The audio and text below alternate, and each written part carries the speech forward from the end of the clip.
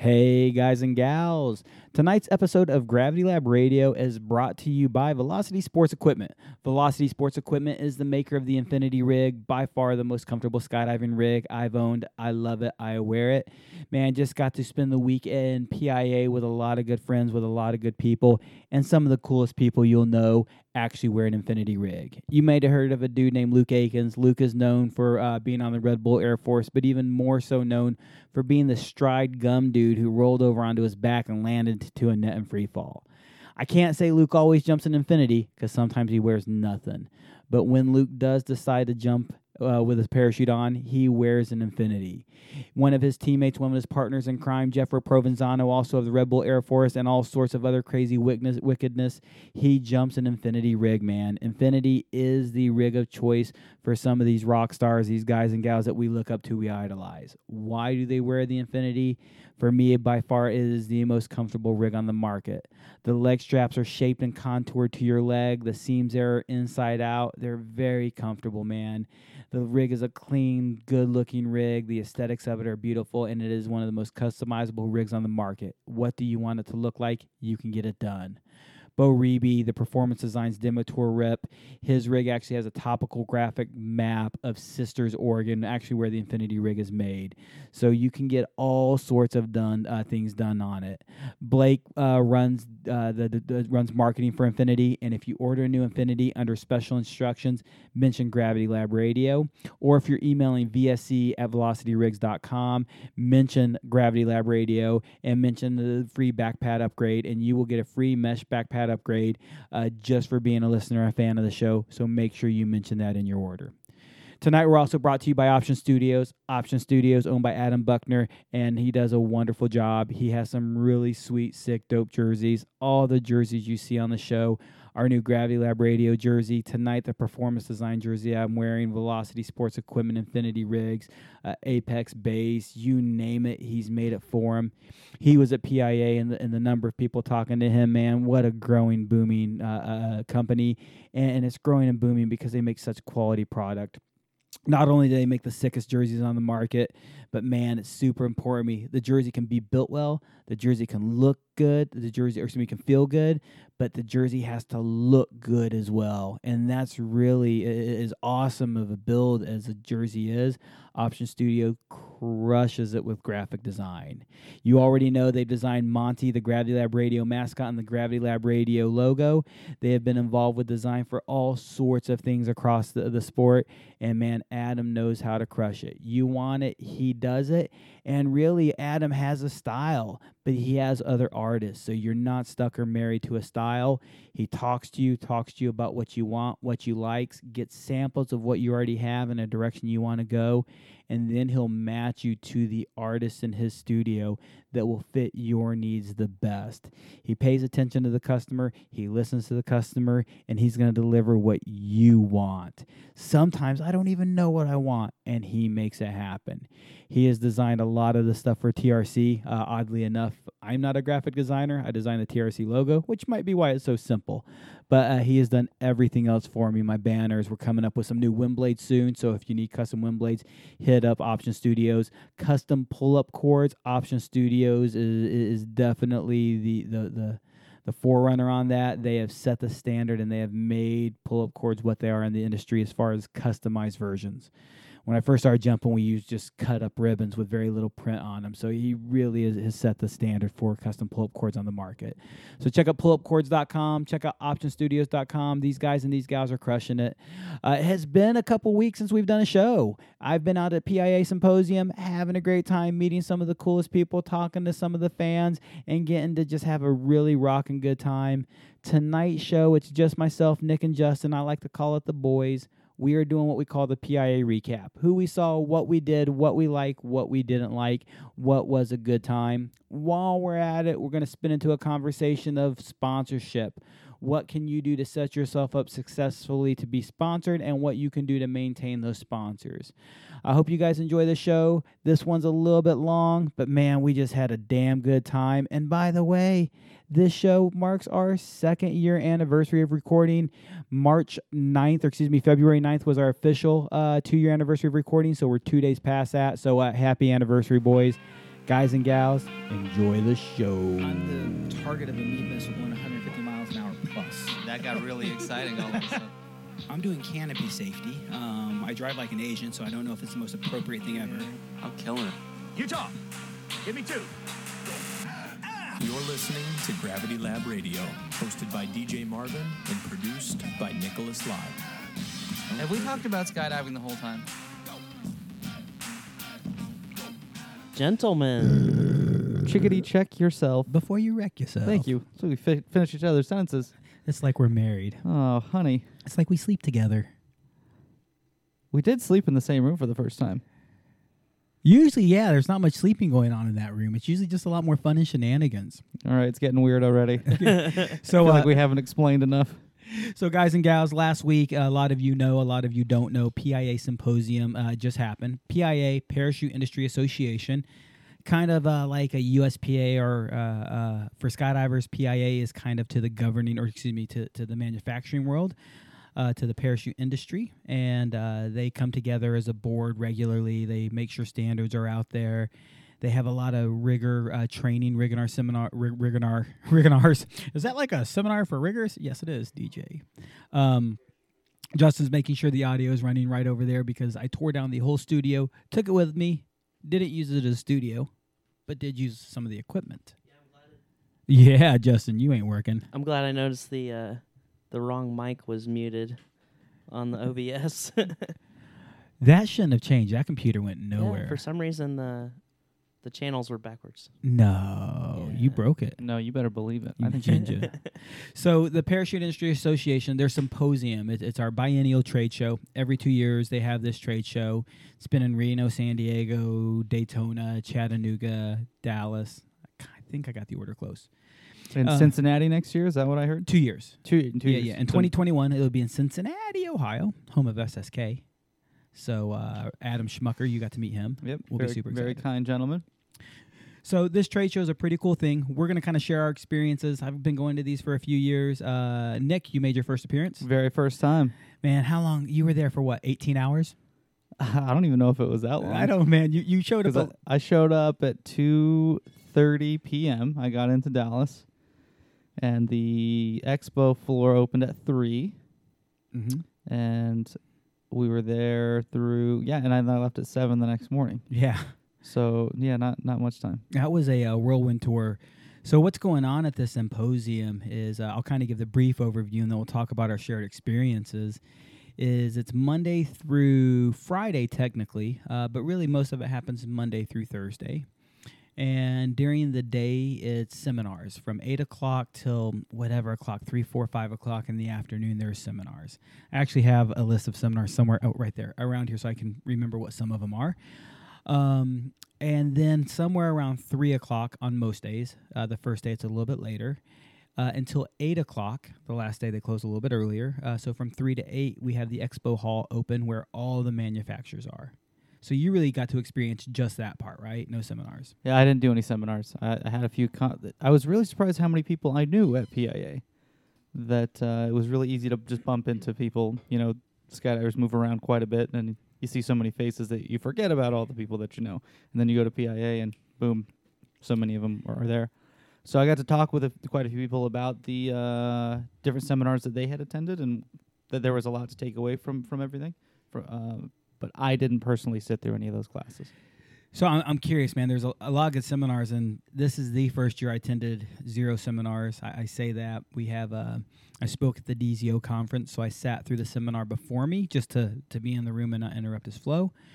And then we have standardization meetings. We'll talk about that later on, where examiners go together and argue like we're a bunch of jerk faces. It's not that bad. But we do a lot of the seminars that went on during the week happen again during the standardization meetings. So my seminars happen in very specific events.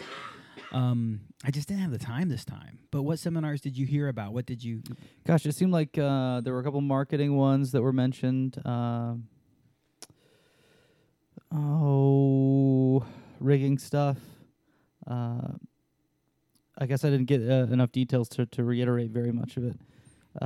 But you said you spoke at the Drop Zone Owners Conference. Is that? Yeah, poor DZOs. I feel sorry for them. I wonder what you brought to the table there. Jumper retention. So it was neat. Oh, and- okay. Yeah, it was neat and almost a coincidental to the people who set it up. But USPA contacted me 4 months ago. DJ speak at the DZO conference. Fun jumper retention from the A license to 100 jumps. Do you think you can handle that? Yeah, it was a phone call. Yeah, I can handle that. That sounds like something I'm willing to do. Cool, man. Do you have any ideas of what kind of things you would talk about? Well, my wife and I run the mentor program at Skydive Spaceland for people between 25 and 100 jumps. Okay, we're good. I'm like, yeah, dude, I'm going to present our mentor program. Like, the USPA has wondered. They've watched our numbers. So Space- they asked that not even knowing They didn't- about yeah. the mentor program. They're just like, hey, you guys are doing really good with this. Can you tell us That's what pretty cool. what you might be up to, not knowing that there was a solid plan in place? Yeah, and they actually define the jump numbers that we actually look at and are enticed by, which for me was super cool because when USPA is saying this is a demographic you need to be focused on, it's nice when the other experts are validating the numbers and the statistics you're using when they say these are the numbers we need retention from. So I did ended up being 33 minutes, not nearly as long-winded as Greg Winmiller. We did How long do they tell you to talk for? 30 minutes. All right. I went 33. I kept a timer. I keep a timer when I speak on the podium or wherever I'm at, unless it's a seminar I've done a shitload. Greg actually thought we had an hour each, and he was 35, 40 minutes into his when he found out he was long. And so he very quickly wrapped up. He did a fucking phenomenal job. You know who Greg Winmiller is? Yeah, super. That I used to follow a lot of his stuff. Superior Flight Solutions is actually the name of his company, and super good dude. He is the Golden Knight who was the U.S. swoop team for a little bit for the Golden Knights. Has placed in a lot of championships and meets. Just super badass dude. Now a civilian who still does canopy coaching. But he spoke on canopy and canopy training in schools, and I spoke on the mentor program. When I walked out of the Not that I'm not going to ask you to share what you spoke about specifically in the mentor program, but do you remember anything that he said about canopy stuff? Man, yes, I do. Is it geared towards people in that same experience level? Yeah, so I listened to a seminar twice, said and done. He did it at the DZO conference, and then we had an examiner. I'm French suddenly. Examiner meeting. We had an examiner meeting on Friday where he presented the same seminar, but a more thorough version of it. So it was pretty good. Talked about how to properly teach a good two-stage flare. Talked about understanding what is the most important thing a canopy needs to flare. What would you say it is? I would say speed.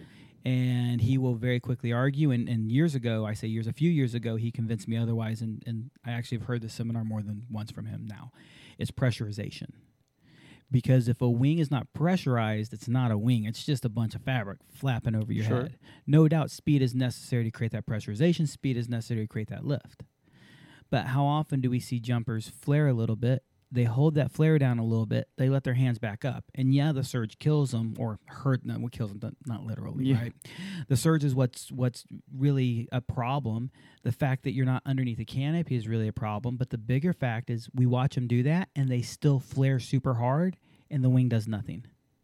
And that's proof pressure. Is it staying pressurized? Is there okay? Yeah.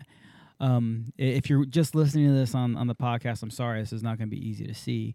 But if you look at the wing from tail to nose, and I'm holding my hand up like it's Pac-Man, waka, waka, waka, waka, the tail to the nose is 100% pressurized. And when you squeeze or you flare, you're squeezing the tail down, and you're actually eliminating or reducing the amount of volume that the air can take, that the air can fill, right? When you let back up, you have this volume of air with a greater space to Right, fill. so it rushes back in and it but has it, a lower pressure. exactly. So Okay. now the wing is less pressurized, Mhm. and so there's so many different problems and results that come out of that. And a good example, so many instructors say hands up, hands up, hands up on the radio, and above a certain altitude, that's a good idea. 150 plus feet off the ground, that's a good idea. And if you understand the word flight cycle, it's to get you through that flight cycle. Below that, man, telling a student to hold what he has and flare, because yes, he has less pressurized wing, but by letting up, it's going to be even less pressurized. Yes, it's less speed, but by letting up, you're going to have less responsiveness. So it's better for them to flare from there. So his detailed conversation to that is I've heard that seminar 3 times now, and it's phenomenal. So All right, so he goes up, he talks about canopies, and then well, my favorite Greg Windmiller thing, you teach them ABC and then they figure out WTF. And it's so funny because you teach students one thing and they bastardize it into WTF. And Greg, that's another thing I've heard from him in most of his seminars. Yeah, you teach them ABC and somehow they make it into WTF. So I'm curious if you think that the way that you teach something to a student is always the same as the way that you would actually do it. No, there is a best practice, a best performance, or amongst best practices and best performances. But I need you to be effective before I need you to be efficient. I need you to land safely before I teach you how to land safely the best way. Most people I've taught to skydive, I can teach them best methods pretty quickly. Some people, God bless your heart, I'm going to make sure you land safely on the ground and don't break your legs. After they get good at that, then we'll adjust. So it really depends on the person. Also, the wing, what parachute are you flying? There are drop zones we have acquired different drop zones at Spaceland, and I know I went to one of them, and that school had a Spectre, a Storm, a Silhouette, a Sabre, a Navigator. I think they had a Sapphire in their program as well, but they had all these different wings, and some of them are the same size. They all flare very differently. So, man, that would suck having a student used to flaring a Sabre and they grab a Storm. Well, the harder part is commonly instructors don't even teach them how to flare differently. They just say, you'll get better. It's like, well, no, they won't. They're flying very different wings over and over again. So do I teach the same? I teach whatever they need to know to get them safe and then get them better. That's a fair response. What I haven't taught anyone at this level of skydiving at all with canopy or free fall. So let's say that someone has, let's just say 8 jumps, because that's when I was signed off for self-supervision, was with 8 jumps. I was a skydiver, right? How do you explain the difference between 2 canopies for that person? Is it just your level of experience with all of these different types of canopies that lets you have this conversation? For sure, it's a huge benefit. If you are an instructor and you're not jumping various wings at various opportunities, you're foolish. I think almost every drop zone has a point where the student complains this canopy has a built-in turn. And when we hear it once, it's usually just an anomaly. It's you're leaning in your harness, or you're doing something silly, or you don't have things tightened evenly. But when you hear this a few times on the same wing, your drop zone will tend to do a hop and pop on it. And for many years, I was the first guy to volunteer, like, I'll go do a hop and pop on that. And I did every single thing I expected my student to do. Flare how I taught him to flare, do brake turns the way I taught him to do brake turns. So that experience helped me better communicate to him, because I paid attention to not just what I was doing, but what it felt like. Because how many people rely on that statement, feel? They want to understand what they feel. And so if you can tell them what to feel, they can connect the thought process better. Like, well, I did this and I felt that. A plus B equals C. But man, somebody with 8 jumps, let's say, example, at Spaceland, we use navigators for our larger wings, and then we step down to our smaller wings for the Sabre. And I'll explain, this wing has a little bit more powerful flare. You've been pulling down deeper for that first stage, quicker for that first stage to get that pitch change. Now with this wing, because it's more powerful, you don't need to go as deep or as strong. So we're going to adjust it to this point, and this is what you're looking for. And then we see some people popping up for entering in with a little more power than they need to on that wing. Yeah. Okay. So, man, I sent a guy named Bart Stonestreet. You know Bart? I know Bart, yeah. To a very famous and very well-known canopy instructor. I won't say their names because they do teach a phenomenal course, and Bart said he heard a lot of good things there. But I asked Bart, what did you learn from that canopy course? This is, 12 years ago. He's like, nothing. I'm like, nothing? What the fuck? Dude, you're just one of the fucking brightest minds in the world about canopies. How do you learn nothing? Well, everything he taught me, you taught in my A license program. And quite frankly, I think Flight One, Greg Windmiller and Superior Flight Solutions, Brian Germain, Alter Ego, all these people are doing a great job teaching the basic canopy courses, the basic fundamentals. Flight 101 is what Flight One calls it. Hey, Justin, can you put another headset or something on there? No, I'm sorry. It's really hard to talk and hear that. There's the other headsets hanging on the back of the closet door, by the way, if that helps. Cool. Because I think you have us going through the mic on the camera. I don't think the mic mutes were backwards. I think you made them backwards, and if you return them to the original setting, it might be right. I'm not 100% sure, but those shouldn't have changed, and it sounds like they're coming through the camera. The web camera function is just what I think. I'm not sure because I can't see anything. Troubleshooting and shooting the shit. That's what's up. It's man, and even looking from here, I can't see the screen well, but it looks back. So then let's check the board and see if the board's hooked up right, because I did not shoot the board to OBS. I shot the board to the podcast laptop, but not to the live stream. So sorry, guys and gals listening to this. I got overwhelmed today and didn't get a chance to finish these things. If I need to, if we want, we'll change topics in a minute, and I'll peek at it too. Shit. Where'd we go? Talking about changing canopies. We just talked about students popping up when they switch plan forms. Is that what we would say? No, we were talking about, I was at the point where what a lot of these companies are teaching in basic canopy courses, I really earnestly don't believe. Oh, yeah, Bart, sorry, yep. Yeah, should be as heavy of a focus. I do believe it needs to be there today. I do believe it needs to be there now. But what Greg Windmiller was doing in these seminars to the DZO conference and teaching the drop zone owners, this is what we need to do. To the examiner corps, we are training the trainers there. The things he's teaching people is going to allow us in the future to take our basic canopy courses and up them to the next level, because the initial trainers are doing a more thorough job. So I don't know how we kind of got to that, but the evolution of our sport is growing quickly and tremendously. Are you seeing anything over there, Justin? Cool. Why don't you catch up with Justin just for 1 second? I want to peek at one thing. Justin, come have a seat on the couch, my friend. Or sit there, wherever you want to be. No, I actually planned on getting you over here in my seat earlier. Well, when I thought about the show earlier, I was still sitting on that couch over there, but I was going to hijack your seat at some point to let you not have to babysit the camera, and now DJ's just helping me out with that. So you showed up in your official work shirt today. Very, very nice. Is it H&M Industrial? Yeah, I was totally thrown off my Monday morning routine by having this on a Monday. It's like musical chairs. It's a different view from over here. Oh, this is weird. This is the third time I've sat in this chair for the show. I mean, it's my everyday desk. Yeah, I guess it sounds the same to anyone who's listening to this. But, It looks weird as fuck. DJ and Justin just switched spots. So We did a Japanese fire drill. yeah, we're all having a little bit different perspective. I'm in normally what's the guest chair. DJ is in Justin's chair, and Justin is in what's usually my chair. Yeah. So yeah, there you go. full So it's all switcheroo. different. So what's a normal Monday like as an engineer? First half of the day is approving timesheets and updating budgets on all my projects. That sounds horrible. awful. Yeah.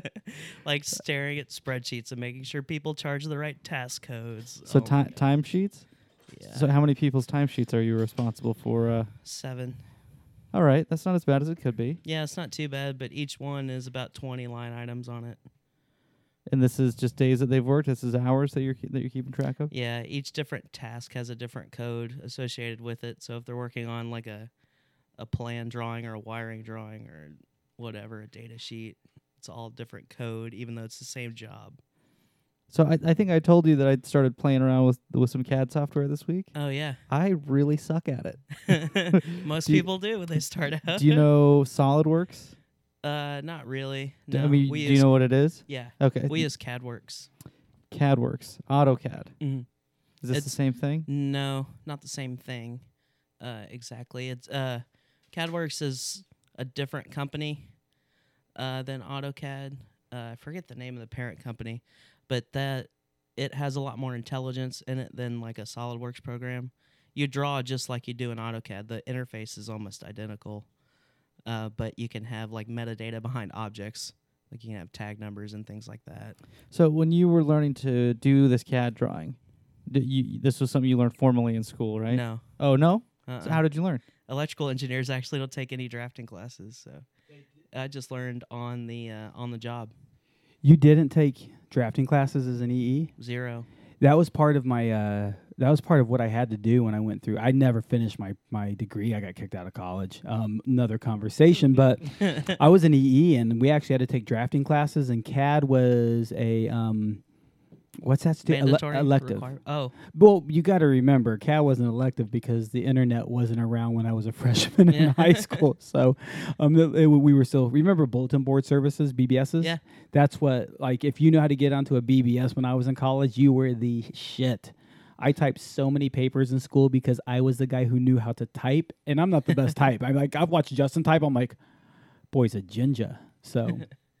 I had a cable plugged into the wrong port. Oh, okay. As soon as I sat down, I was like, I see the problem. I'm retarded. So it's in the intro, I'm retarded.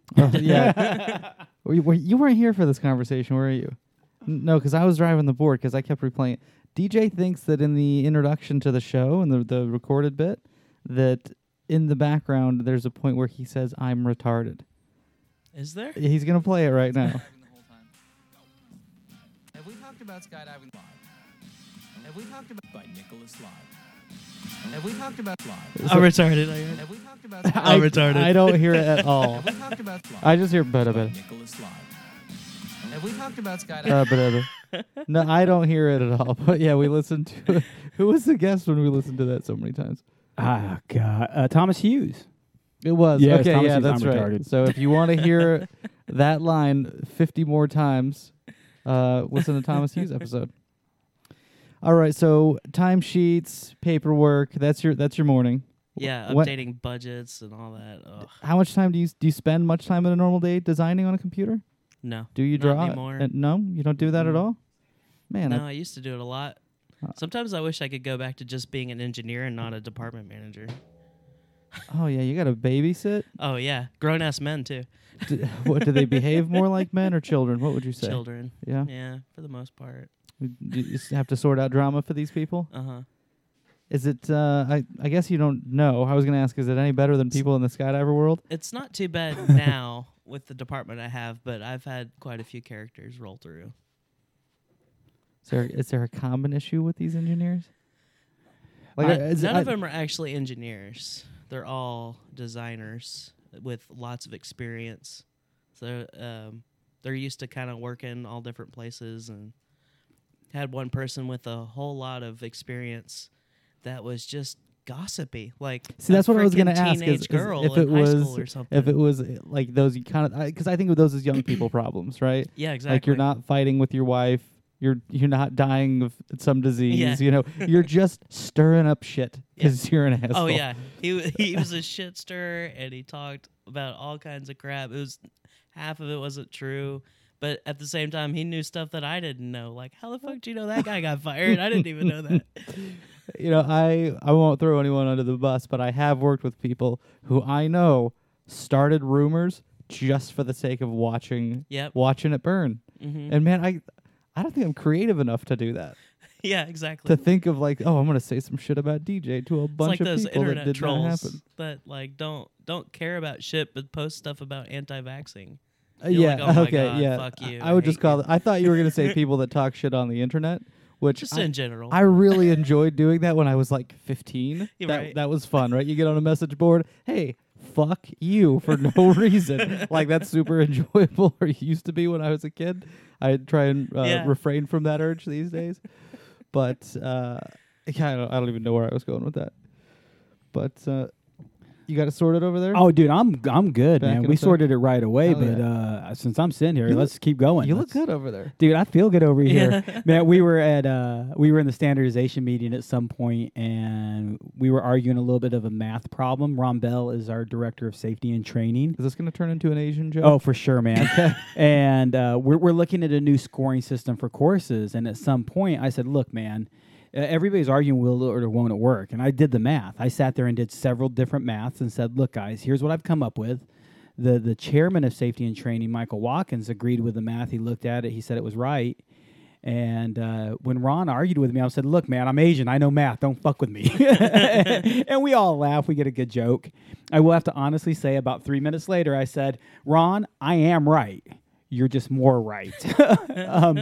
And what it was is the new scoring system. 75% is a passing score, and the proposed scoring system that we're not using yet lowers passing scores and raises non-passing scores. So in other words, a 69, 75% to pass, you know that. A 69 in the new system is a 72. A 70 or an 82 in the new system is an 81. So the scoring, but what Ron pointed out is 75 is the break-even point. And we did the math again. So if you really want to nerd out with math, Justin and I'll take care of that one later on. I actually had a discussion before I left the office. Reason why I was a little bit late is talking about voltage drop calculations on how an engineer is allowed to do voltage drop versus how a designer / electrician must do voltage drop. So speaking of the most boring thing I've heard today, And it involves imaginary numbers. Look at that. Letters aren't numbers. talking about the potential changes of imaginary numbers. Uh-huh. Oh, it sounds super. Yeah. 'Cause Productive. electricians aren't allowed to deal with imaginary numbers. Only engineers are. You know, And that's for a good electrical reason. engineer is an EE, and it's the middle two letters of the word geek. Oh yeah, So it's all back coming together. back to where you're at. Yeah. I don't know where I was at, but I was going to ask We're you. talking about CAD, but yeah. Okay, so If you want to continue down the boring side of things. I do want to learn how to so I'm going to tell you the stupid story about why I want to learn how to draw in a CAD program. That computer assisted drawing, is that what CAD stands for? Computer aided drafting, I believe. Yeah, that's what I said. Computer-aided design is what I was. God, I was way off. Okay, anyway. All right, Mr. Borophil. So Borophil? No, I will not make out with you. I have herpes and the man van, right? So I have this man van that I've never done anything with. I bought the van because I wanted to build a little conversion in the back, simple, like I want to do a bed, hardwood floors, one little counter, really simple as far as converting a vehicle goes. And this was 2.5 years ago. I bought that van. Haven't done shit. Yeah. Except for put some dope decals on it. I did put some sweet. We got new Gravity Lab stickers, by the way. If you run into any of us, we're gonna have some for you. We got some bigger ones. But I haven't done anything in the van, and I just barely measured it because I started making to-do lists again recently, which I fucking love because I get so much more done. Yeah. So on my to-do list, I put measure the van. And it took 2 days for me to do that once I had written it down on a piece of paper compared to the 2.5 years that I haven't done it. So if you're listening to this, there's anything you're putting off, write that shit down, make a to-do list. It's so much easier to get it done. So measure the van, kind of decide on a rough idea of how I want it to be, made a little sketch on a piece of paper, took some photos, and then I went back into my computer, and I was going to draw in Photoshop how I wanted it to look. And I was like, man, that's kind of stupid. Like just because I know how to draw, I can use images in Photoshop to make it look how I want. Yeah. But there are There's programs. no scale or dimension to it. No, I couldn't rotate the drawing. Right, I'm just Yeah. drawing on top of a flat picture. So it's like the design is really simple, and it's super impractical for me to try and learn the skill to even like. There's no point in drawing this because it's a box, a couple boxes, and flooring. So it's like it doesn't really need to be that way. But I was like, what'd be cool is if I could draw this in 3D. And you had just recently shown me the laser scanning. Oh of yeah, that, the 3D model. yeah. And so I was like, yeah, I'm just gonna start learning that shit. And so I spent a day looking at different CAD programs, and SolidWorks was one that I just happened to find a bunch of tutorials for. So I downloaded a trial of it and was doing an online tutorial. And Yeah, that Just- one's geared more for people who are like architects or more like design side that don't have the technical CAD experience. So it's a little bit easier to use. well, it still was hard. But the moment I started to get Oh, that's what she said. a hang of it, there was like shit. There still was I had run out of the 2-hour trial period that it was going to let me have. So I was like, okay, I'm going to look and see how much this costs, and it's like a $12,000 program that I was just playing around with. Oh And I yeah. was like, oh, that's The upkeep's even worse. that's not going to happen. I'm not going to spend $12,000 on a program to design my stupid box design in the back of my van. But it's still, I think I want to learn something that's a little more applicable to 3D printing, because that just seems like a more affordable thing to play around with. And I could imagine building some fun, practical little things for camera setups and whatever else. Yeah. Do you have any experience with 3D printing? No, not really. Okay, so whatever nerd friend I have that's going to hear this who's like, yeah, I know 3D printing, hit me up. Teach me Dude, how. Callie Dave is based out of Dallas, and I think you've seen the bust of me in here. Have you seen the little statues of me? Yeah, I have seen that. Yeah, just I don't know if you've noticed. There's one up there, but Callie Dave actually has a 3D scanner. You stand on it, and he just rotates us. You're standing, not the scanner. You're standing on a piece of wood, just a lazy Susan, just something on some bearings, and he spins you slowly around as that scanner sits in your face. We did this in the freaking lobby of Skydive Dallas, the same lobby as Spaceland Dallas. And he went home that day and came back with that 3D printed thing. That's His cool. stuff is very doable. I'm actually looking for somebody with a 3D. I thought about buying one recently. Man, I really want to buy a 3D printer. What's your price range like? What are you Oh, looking dude, to spend on a 3D printer? You can spend $300-$400 easily and get a decent little machine for the size I want. I was expecting $3,000 or $4,000. I thought that was the number you were going to throw out. No, man. I want that version, but for what I want in application and uses I'm going to put it through, little trinkets, little things here and there. My wife bought me a really nice, you know what a dresser caddy is? A dresser caddy. Oh, yeah, something that would be on your dresser that holds your pens and whatever else. Well, Little yeah, knickknacks it's got and things. slots for all my watches. Yeah, It's okay. got place for my glasses, my keys, everything. And the tray where my keys and wallet sit, dude. I want to 3D scan a little or 3D make a little divider so I can put extra things there, because I have keys and pocket knife and just organize like an Asian nerd. That Marie Yeah, Kondo bitch ain't got nothing on me. Yeah, who can have their keys and wallet touching in the same bin? At the Well, same actually, time? they're already on separate trays, so it's even worse than you think. I need a divider for each key. Yeah. So Are when you I put that it way down- with food? Like that you don't like your food touching on a plate? Oh, dude, I love no, man. You mix it up. Fix it. Oh, All right, yeah. all right, That gotcha. stuff goes in your mouth. It'll work. You know that Marie Kondo chick that's on Netflix? Have you seen that?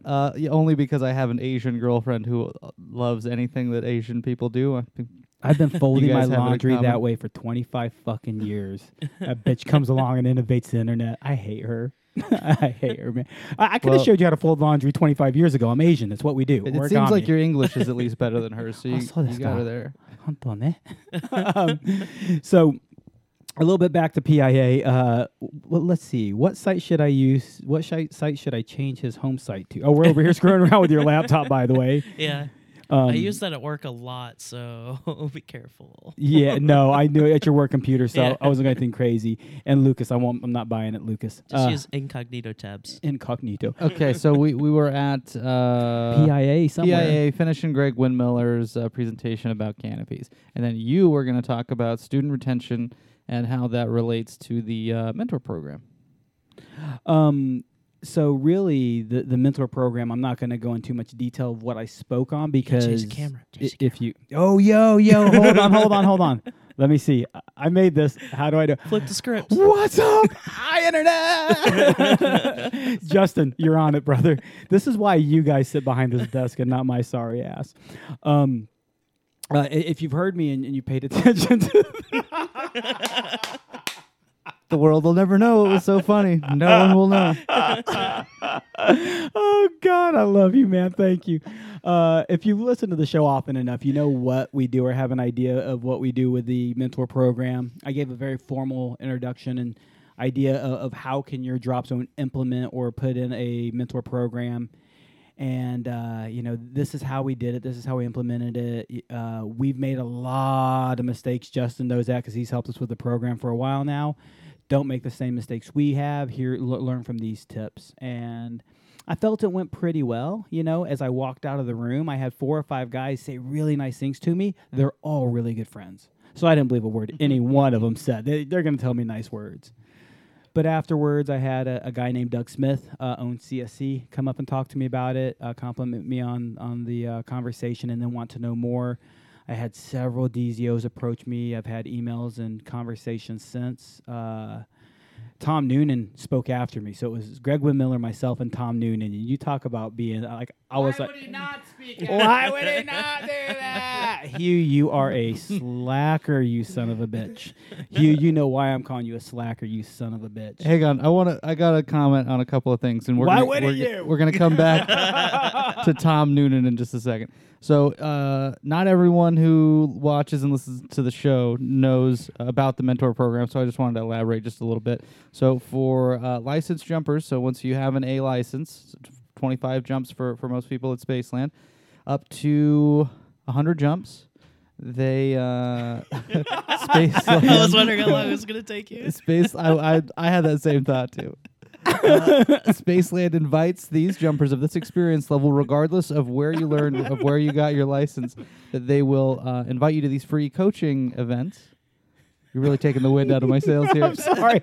I'm bouncing the camera between It's all everybody. over the place. But okay, so 25 to 100 jumps. You can come out, get free coaching, be organized onto these jumps where we're working mostly on foundational belly skills, foundations of group free fall.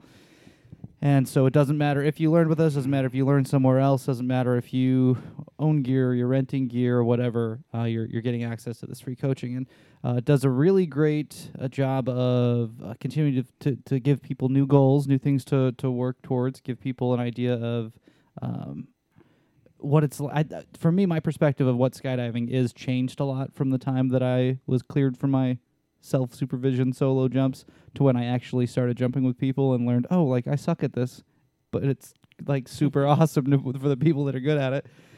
And so I think it's great to keep people steered in the direction of having a goal and keep people learning and keep people engaged and keep people from having that feeling of, okay, I did skydiving, now I'm going to move on to whatever else.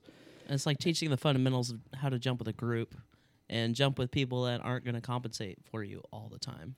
Right. That I remember that the moment that I had that realization when I jumped with someone else of a similar experience level.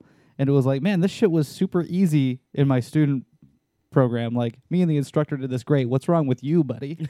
Yeah. And then it's like, oh, he was doing all that work. I made it suck. Yeah, my instructor's basically carving the entire time. But it helps, but now people kind of have a hand to be held, so to speak, at going through this part of the process of being guided through more of the learning process. And for me, I'm not in the mentor program with my number of jumps, obviously, and I don't do mentor jumps. But watching the program and seeing people, how engaged they are, is awesome. And seeing how I took that video. how much safer the skydivers are that we makes me Yes. feel better. Of like, man, you didn't just do 8 jumps and get let loose to do whatever you want. Now through 100 jumps, now we're constantly talking about things like break off and line of flight and just all these things that may get mentioned at some point during our student program, because it is really thorough, more thorough than most, I would argue. But not all of that information sticks. You haven't had the experience to put things like line of flight and exit separation and ground speed. You haven't had the chance to put that all into context because you were too busy trying to manage the nerves of, oh my God, I'm jumping out of a fucking airplane. And so, some of those things that, even if some of it's a reintroduction, I think it sticks a lot better at that level of experience. And then it just continues to, I think it sets a good habit of goal setting and achieving those goals, and just makes a more like forward-thinking skydiver in general. A lot of people, and you really, I guess, helped me put a thought into how to describe what I did, because for me, it's hard to think of what to say, and man, you said it well. But a lot of people ask me, what's the difference between the mentor program and organizing? And I think Nicole Black just joined us, so this is a perfect time to talk about this one. A good example, Nick, you talked about we're setting the culture, we're setting the foundation, we're setting the basis. They know jump run, they know exits, they know group setups. We make sure they know everything. Where in organizing, you don't do that. And this is where Nicole comes in very handy. The most common name for the person in Manifest is a Manifest what? Lovely lady. Yeah, you didn't call her that name. But no, Nicole, I love you. People will call them the Manifest bitch, and it's not uncommon at a drop zone that people, new jumpers in particular, are intimidated by Manifest. As soon as you get to know these ladies, they're wonderful, they're nice, just talk to them, and they're going to be great. Be nice to them, ask them friendly. Yep. Did I just get there in time? No, you nailed it. Sweet. They're intimidated by that, so teaching them a manifest. So number one, it's not organizing, because those daily fundamentals of getting on or out the plane is going to be addressed. When organizing, you should know how to do these things. The other part that really separates this program from organizing is if Chuck Akers, by the way, our new president of USPA, Chuck Akers at our drop zone does an organized jump, he's got to have a minimum number of people. It just isn't. I have to think in business, it's not fruitful for the drop zone to give away so many damn free slots. And quite frankly, the number of free slots Skydive Spaceland gives a mentor program is phenomenal. Man, if they did that with organizing as well, it would be broken. But at lower levels, we don't have the skill set to do 6, 7, 8 ways. We don't have the safety set to do those things. So the big difference with the mentor program is not just that foundational, informational, make me feel good security stuff, but it's also we are doing, and you mentioned it, small group coaching. You're getting briefed. You're walking. You're dirt diving. In free fall, you're getting organized and put in positions that will make you successful to learn, will make you also work to learn, and then you land with a good, thorough debrief. I see organized jumps. I think Tex is really ridiculous in a good way. I think Carlos and the Fly for Life boys are ridiculous in a good way, where their organized debriefs are closer to coaching than they are to debriefs. And in organized jumps, that really doesn't happen often. Kudos to those boys, by the way. That's nothing but respect. In mentor jumps, you are getting coaching. You're getting debriefs. I've said it on the show a million times. We come for the skydives. If you're going to keep talking, you got to turn that camera on yourself or it's going to drive you crazy. God dang it. No, I used to tell you the same thing, and I get it, man. And there we go. I finally got me there. Man. You come for the skydives, you stay for the skydivers. So we also talked a lot about what we can change, what we can do, how we can get them hooked to the culture of the sport. Actually, Gravity Lab Radio was a good example with our film festivals, our movie nights. Our soon-to-be Gravity Lab Radio is almost two things as the future comes. Gravity Lab Radio is the podcast. I've been thinking about this lately. Gravity Lab, man, can't we be doing more cool shit in freefall, Mr. Lott? In freefall? Because what I'm talking about is we are talking about starting to host some skydiving events as well. We'll be talking about that more, you and I. A buddy of ours, a guy named Jeffro Provenzano, Red Bull Air Force fella, is looking to come to Houston for an excuse or to do a few things. We have some really cool, really good friends who do some really cool shit as well. So we are looking at hosting some weird, goofy, fun, super organized, super structured, I don't know what, or skydiving events. So what can you do as an entity just to let people have fun? So that's really what my speech was about. That's what we talked about. I want to address a quick question. Jacob, I'm going to screw your last name up. Borchending. Sounds like the Swedish chef. I'm sorry, Jacob. Make fun of the listeners. That's a good place to start. Jacob, I love you, man. How can we see or hear the seminars from PIA? And it's very unfortunate right now. The seminars at PIA that I know of aren't really aired as a whole. Every now and then you'll find one.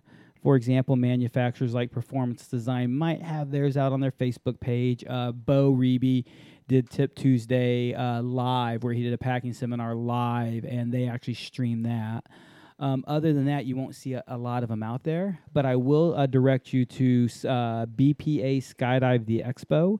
If you go to BPA, if you search YouTube for BPA Skydive the Expo, they list all their seminars, and theirs is hosted by their British Parachute Association. Some people say it's banned parachuting altogether because they are pretty stringent and strict in their policies. I like their policies, by the way.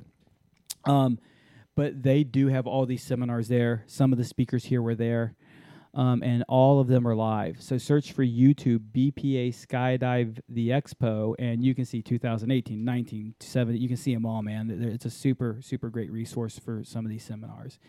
And guys, if you have other questions about what's happening at PIA, we're going to try to monitor some of the boards and answer questions. And yeah, Kevin Craig, we have no drinks tonight. We all have waters. I did bring beer, but I haven't opened one yet. You haven't opened one yet? No, maybe I'll get to it. Today has been a cheat day. I drank way too much. Last week was a fucking cheat day, bro. I did have a cheat day then, too. That was a great yeah, meal. you did, man. So, wait a minute. Wait a minute. I want everybody. All right. Justin, how you doing? Pretty good. You look fancy on that couch with that shirt over there. Oh, thanks. So the seminars, man, one of my favorite seminars I've seen, and I didn't go to it this year, but Bill Booth every year speaks on something different. And you get to see Bill Booth talk about, one year he called it All My Children, and nobody understood what it was about, so nobody sure, like, who wants to hear about Bill Booth's fucking kids? But they renamed it, and what it really was is All My Children. He is the father of the 3-ring release system in skydiving. He is the father of the hand-deployed pilot chute in skydiving. He is the father of the Mars skyhook system. He's the father of tandem skydiving and of a Collins lanyard. Some of the biggest and best designs we have come out of Bill Booth's company, you know, whether it's him or the group he works with. So listening to Bill talk about it. Do you know who Ted Strong is? I know that he also developed a tandem system. So first of all, Bill Booth and Ted Strong, that's right, Bill and Ted, they developed... Sounds like an excellent adventure. Dude, Aren't they remaking that joke. Oh, God, are are it? they? I saw something about that. Oh, please, man. Bill and Ted, their excellent adventure was actually fathering... Are you going to look this up for us? Yeah. They're actually fathering skydiving or tandem skydiving together, and it's really neat because in the beginning we went without drogues because we didn't realize we needed them. In the first 100 tandem jumps, Bill Booth estimates a 50% malfunction rate because they were tandem terminal on every jump, and the canopy would blow up every other jump. And they couldn't figure out why? The joke was the main was there to slow you down so you could deploy a reserve. Jesus. Early on, they didn't have lower hookups, so the student would slide and fly around, and there's pictures Oh, of wow. Bill. So Bill and his secretary, I've seen this. Ted and his secretary. Yes. Yeah, it's a dope photo, dude. Yes. Drogless, students offset looking like boomerangs Jeez. side by side.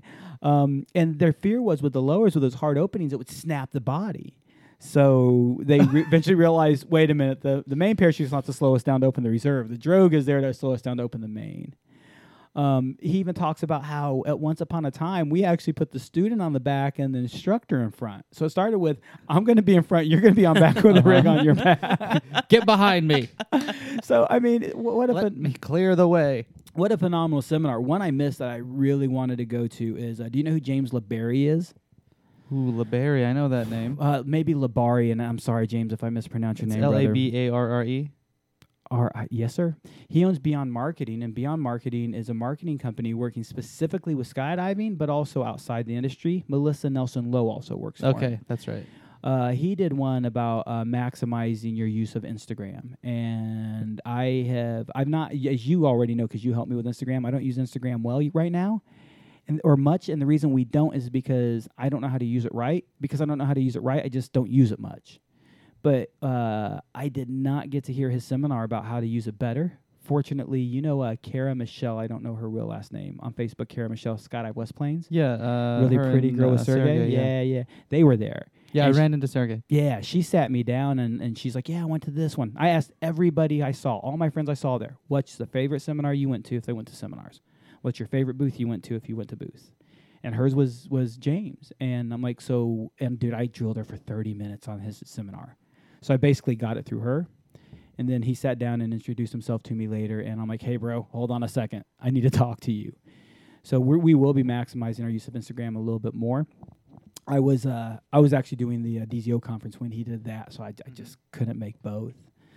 There are seminars on choosing the right canopy. That was done years ago, maybe 4 years ago, by John LeBlanc. And dude, to listen to John LeBlanc, one of the greatest canopy minds ever, to say choosing the right canopy and what that really interprets to is PD's path of progression. If you want to turn into a swooper, this is a path of canopies you should choose. If you want to get into accuracy, this is a path, you know. And so what canopies and PD's lineup cater to what, which makes me laugh because a lot of people don't really understand canopies that well. Albert Berchtold, you know Al? Have you met Albert before? I haven't met him, but I know his name. He is the secretary for USPA and also treasurer for USPA and on the board, and also works in marketing for PD. He did that one this year, so he did a great job.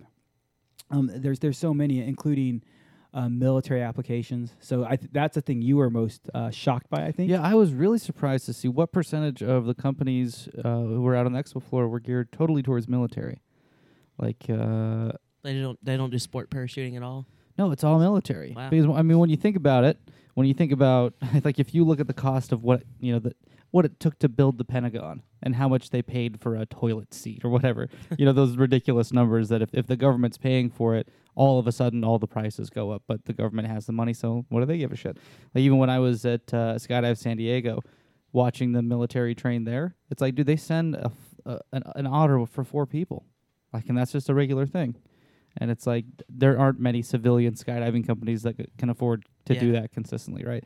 So it makes sense that if you know how to get that military business, that there's probably a fair chunk of change to be had there. So there were a lot of a lot of tactical stuff, a lot of things that were just that army green color that's everywhere. There were lots of those sorts of booths that were not geared towards sport parachutists, and it just really, I think it opened my eyes to how big the skydiving and parachuting industry really is, and how much. I guess I wasn't really thinking about how much money there is in it, but just the reach of it's a lot bigger than it is in my brain. A lot more than what we're exposed to. Yeah, because you go to a drop zone, you see the people there, and it kind of feels like, maybe this is just me and my self-centered way of looking about skydiving, but it's like, it just feels like, it almost feels like, all this stuff exists for me to have fun, right? That's just how it feels at a drop zone, and there's just, there's a lot more behind. I would say, would you say more than half of what's on the expo floor is military stuff? Man, that's a hard number because really it almost divides into thirds. So you've got sport. When I say sport, drop zone, Skydive Spaceland, Skydive Arizona, Skydive or Paris Valley Skydiving Center, Skydive Chicago.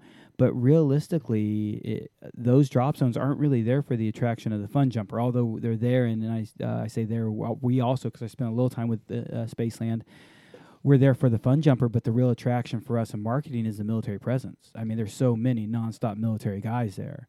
I would say another third of the booth is sport industry. Option Studios, who does a lot of graphic design and marketing stuff for us. Canopies are specifically to civilian sectors. For example, Performance Designs is more dominantly catering to civilian. Anything PD does for the military is done through CPS, Consolidated Parachute Solutions. Or is it Complete? I forget which now. Complete Parachute Systems. Solutions, sorry.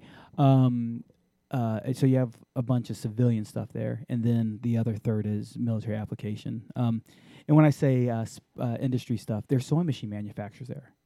The dopest scissors you will ever see are probably there because you actually ran across Kelly Farrington, owner of Infinity. And what was he doing? He was looking at webbing, nerding the fuck out on this webbing. And he's showing me, oh, yeah, you can do this and finger trap it here, and you can do this, and then check out this built-in elastic. I was like, I'm super happy to see that you're so excited about this. Because I can't appreciate that stuff for what it is because I've never had to build a harness before. I don't know what is super helpful. And he's showing me things that, like, look at this webbing and how it weaves through this other webbing, and this is going to make harnessing.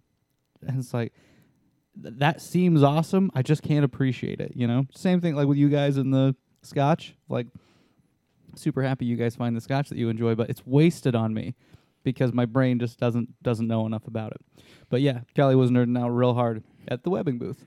We were in the LB booth, and we were nerding out on webbing. It was Jeffro, Jacob. You met Jacob, the production manager for LB, and myself. And LB's looking at maybe having some belts available for people who want to purchase or buy. So, we were looking at the webbing we had, and it was multicam webbing, and then looking at the buckle options that we had and what type of buckles and then what finish of buckles that he wanted. And that's just on the casual side. Now go back to the guys looking at webbing, looking at thread type, looking at scissor type, looking at how machines work, looking at parachute systems that are made, like you said, for military delivery. In other words, guys jumping out with bundles and barrels and dropping in. Yeah, on like a 500-pound barrel suspended 20 feet below you. Mm-hmm. You're in the middle, and then there's a drogue. What do you know the length on a drogue bridle? Man, I don't. Off the top of my head, no. I should. I'm just going to say it's 20 feet. I'm making that up. I don't think it's quite that long. 15. 15? I'm throwing it out there. Whatever. But imagine a 500-pound barrel below you. You're in the middle, and then the drogue is what's above you. And you're this giant stretched out thing in free fall. It's super crazy looking. Then think about landing, and that barrel lands first. When it hits the ground, it's basically a pivot point. It's an anchor because now it stops, and all the momentum above it continues on. So from the barrel up, it moves forward like a pendulum effect, and basically can slam the jumper face first, canopy first into the ground, unless the jumper knows how to fly that anchor and that unloading point, which working with Fourth Recon, the Marines that keep coming to see me with other courses. We've done a lot of barrel talk and barrel work. They've brought me videos and asked me to coach them on barrel work, which I've not jumped. I have a fundamental understanding of the coaching of it. And then Jay Stokes has taught barrel courses for years, has been my consultant for that. So Is that similar to landing with like a big flag or something? man, commonly worse because a big flag, even that weight usually will drag and move some. And usually that big flag, there's some give to the lanyard, where with these barrels, it's bang and tension. It's literally an anchor. Yeah, so it is as anchor as you can get. So it gets, imagine tying a Coke machine to the front of you, pushing it out of the airplane, and following it because it told you to. Because you had no other option. Yeah. Sounds like an exciting skydive. I try and drink as many of those Cokes on the way down Yeah, to right. lessen the problem. Man, What is this barrel full of exactly? Is I it maybe told- an American oak cask? If I told you, I'd have to kill you. It's full of Marines. So it is quite a big Marine, not Marine, military thing. It is. There's tons. You spent a bit of time in the LB booth with us. Yeah, Thank you guys so had much. the best vibe. It was I mean, maybe I had the most friends there too that I knew The Apple the Store. best. I don't know. I mean, I can see the Apple imagery in some of the products, especially the boxes and like the outfits. Even you can feel that it's trying to find that same vibe. But to me, it's just it's like, sure, it's a little nerdy in some of the tech of it, but it's just a very different feel than the Apple Store. So I don't get that experience at all, but I can see how that's That's where y'all were doing the live streams, right? Yeah. Yeah. Yeah, it totally looked like an Apple Store. I mean, literally, we're all wearing I didn't Lululemon even outfits. have that thought at all. We're all wearing matching Lululemon outfits, shirts, pants. Which I mean, I've made fun of you for Lululemon. You guys were just looking good, and I bet you were comfortable as shit, weren't you? Dude, Lululemon pants can run you about $130 a pair. I will never pay $130 for a fucking pair of Lululemon pants. I take that back. I got them for this event because it was required of me. I wore them for this event, and dude, if I'm not out in the field getting dirty, if I'm just in the classroom all day or just in the office all day, I'm on a plane flying, I'm driving, dude, they look good, they look dressy, but they're casual. And dude, driving, I drove home in a pair. Most comfortable driving pants I've ever been in, and they still look like I'm wearing slacks. You just wait till you put on some of those lady stretchy pants. It's going to change your life. I wear those already, you know what I'm saying? Dude, I wore stretchy pants today for the first time in so long. It was great. Oh, they are making Bill and Ted 3, by the way. It's not a reboot. It's a third movie. With Keanu and the other guy that Yes, nobody knows? Same guy. Is he coming back? Uh-huh. God Alex damn. Winters, I think. I looked it Yeah, up. no one knows who that I is. would not have known that had I not just looked it up. Yeah, Alex Winter. Okay, so back to where I interrupted you. You were going to tell me about Tom Noonan's presentation. I am, but I'm trying to remember how to work the controls You here. need me to stall. No, yeah, I'm stalling. So if you're watching the feed, sorry I didn't do a good job of picking up how to get this into a full screen. Oh yeah, the L&B booth. Justin's we didn't finish not that. here. So man, first of all, I'll tell you, I gotta give a shout out because I spent a week with these motherfuckers right here. The LMB booth to the far right is a fellow named Jacob. He's a production manager for LB. He's the guy who oversees all the products getting built and made. Super, super good egg. He's from Denmark. Damn good time. L-Dub, Laura Wagner, we all know Laura, super sweetheart, who eventually is going to come be on the show. She's another Texan, and she has been on the LB team for years. Super, super killer little shredder. You got that dork right there, me, with right next to me a young lady named Roberta Mancino. Roberta is an Italian model, badass skydiver, badass free flyer. Rough night, by the way, standing between Roberta and Laura. Really break my heart. Stefan there is the software engineer. He really is the brains behind what's going on, so the devices come out of his brain, his mind. He works all that magic. And next to him is a young lady named Claire Marie. Claire is best known to the world as Base Girl. She is a traveling base jumper / mountain biker. Joined the team for the first time this year. Kind of actually filled a gap that fell loose at last second, but was a super, super awesome addition to the team. Oh, by the way, Stefan is also known as Technical Yoda. That's what Jeffro has nicknamed him. And then next to Claire is the Godfather. Jeffro calls him the Godfather. I call him the Mads Scientist. Do you know I call him the Mads Scientist? I mean, other than it's his first name. His name is Mads. His name is Mads Larson of Larson and Brusgaard. So LB Altimeters used to be LNB or Larson and Brusgaard. And Mads is, God bless that man, such a wonderful person. Next to Matt is Monica Akins. Monica's husband, Luke Akins, was supposed to be there. Always is, miss this trip. Jeffro Provenzano, which, dude, we got some talking to do. We got to figure out what we're doing with Jeffro. Dude, anything that Jeffro wants to do, I'm fully Oh down. my God, I never Yeah. really. We've known each other since 2012. We've been to events together here and there. I got to know him for the first time, like spend day with him and stuff. Dude, what a fucking character, man! What a good time. Yeah, I don't know him all that well, but he's been a super good dude for every interaction I've had with him. He is he is a celebrity to a point, no doubt about it. People know him. People know who he is. He's done all sorts of movie stunt work. He is a Red Bull Air Force guy. He's done all sorts of really cool stunts and tricks. We did an interview with him in for the Yeah, LB. sure, L&B one. Yeah, And he's talked about how much fun he had doing that and how comfortable he felt. And to me, like those Skype conversations are like several magnitudes more awkward to get in the groove with than a live podcast when we have a guest here. yeah. So the fact that he had so much fun doing that, man, I just really hope he comes here and does the show, which He is. I'm sure will happen Yeah. eventually. But yeah, he'd be a fun person to have involved in any event. We want to do some more things together. I believe, and I don't know for sure, but really Jeffro and I and you, your name keeps coming up in our conversations. We want to do shit together. We want to do some more Gravity Labs / Jeffro stuff / LMB stuff. So we don't know what we're doing yet, guys. I'm going to promise you nothing. This is all empty threats and empty promises. But we're going to see what we can do to bring some more cool events with some really cool people out there. I will follow him with a camera wherever I can keep up. Dude, have at it, man. The last dude in that lineup is a guy named Kenneth Gaja. Kenneth is is a rigger at LMB, or not LMB, but at what's that called? UPT. He runs a rigging loft there. Super, super, super smart guy, and he is also kind of runs the same role I do at LB. Does a lot of pre-production testing, early stage testing, and product development. He helps Stefan, and I'm kind of in that little group with them. So Lucy did share a couple nights there too, did she not? Lucy is one of our local Houston girls, super sweetheart of a young lady. She was there just the same night as you. She was part of our Wednesday night crew. So Tuesday night we're at dinner, and Jeffro is sitting across from me. And like, dude, we need to get Miles here. We need Miles Dasher here. We need Miles Davis here. We need Miles Dasher here. We need to get him here. And 5 minutes later, he's on the phone. I'm like, what are you doing? It's like, dude, I'm talking to Miles.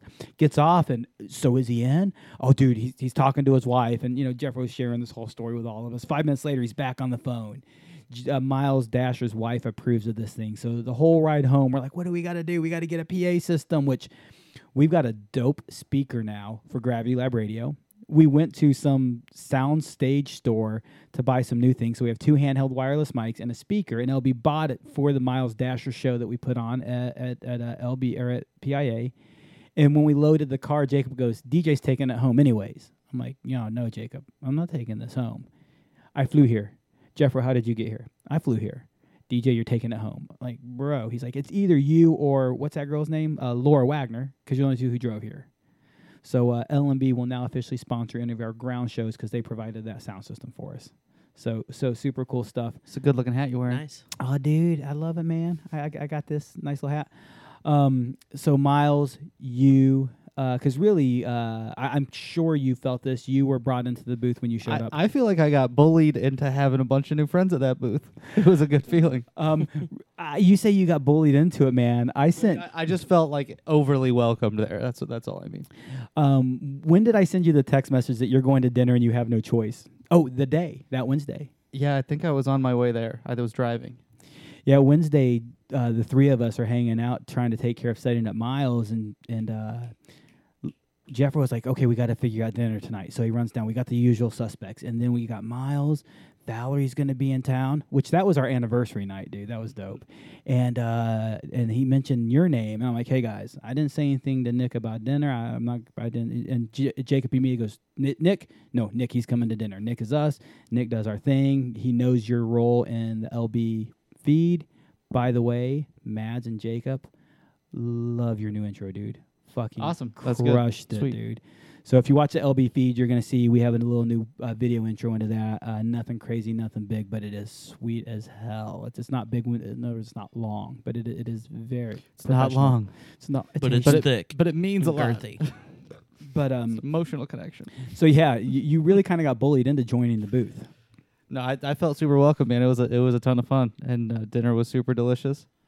Are you going to talk about how we rolled to dinner? Man, I'll let you. It's a super fun story. Okay, so I'll just tell you because this will be easier. So, the night's wrapping up on the expo floor, and I was chatting with Adam from SSK, and DJ said, "Hey, we're gonna meet out in the lobby in 10 minutes." Cool, awesome, whatever. I go out there. It's DJ, all the pretty girls that he just showed in that picture. All the pretty girls are hanging out, and the other people from L&B. We were waiting for Jeffro and Miles to show up, and then the crew gets together and we just start wandering outside. And I didn't know what was happening. I didn't know who was driving. I didn't even know where we were going. And I start. I think I actually told you, don't worry, we got some cars.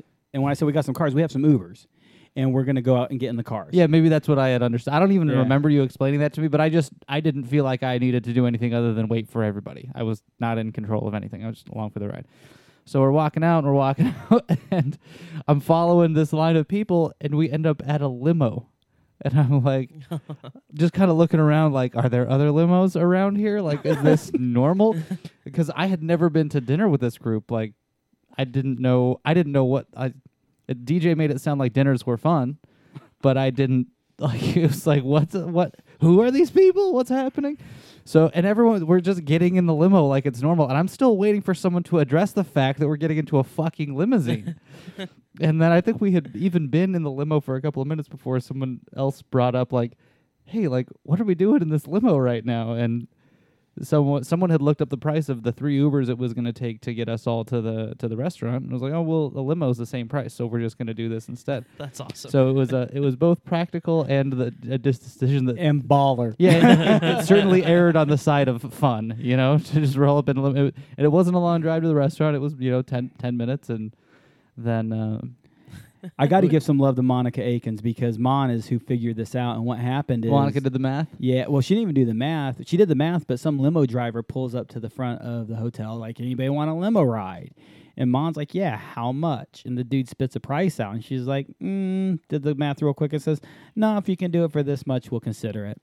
And the guy's like, "Okay, I'll do it for this much." And Monica's like, "Nah, we're good," and walks away. And a couple minutes later, he says something again. She's like, "There's the price." And he's like, "Okay, we're good." What a badass. And dude, Monica, she do fucking half Asian bitch. That's why half Japanese. What do you Is she? expect? Yeah, Yeah, she looks white too. We're the 2 whitest half Japanese motherfuckers you ever met. 2 half Japanese people together, and we still make a white person. Oh, I loved your hashtag on that one photo of you Oh, guys. Which one? Blinking or Blinking or Asian. Blinking or Asian.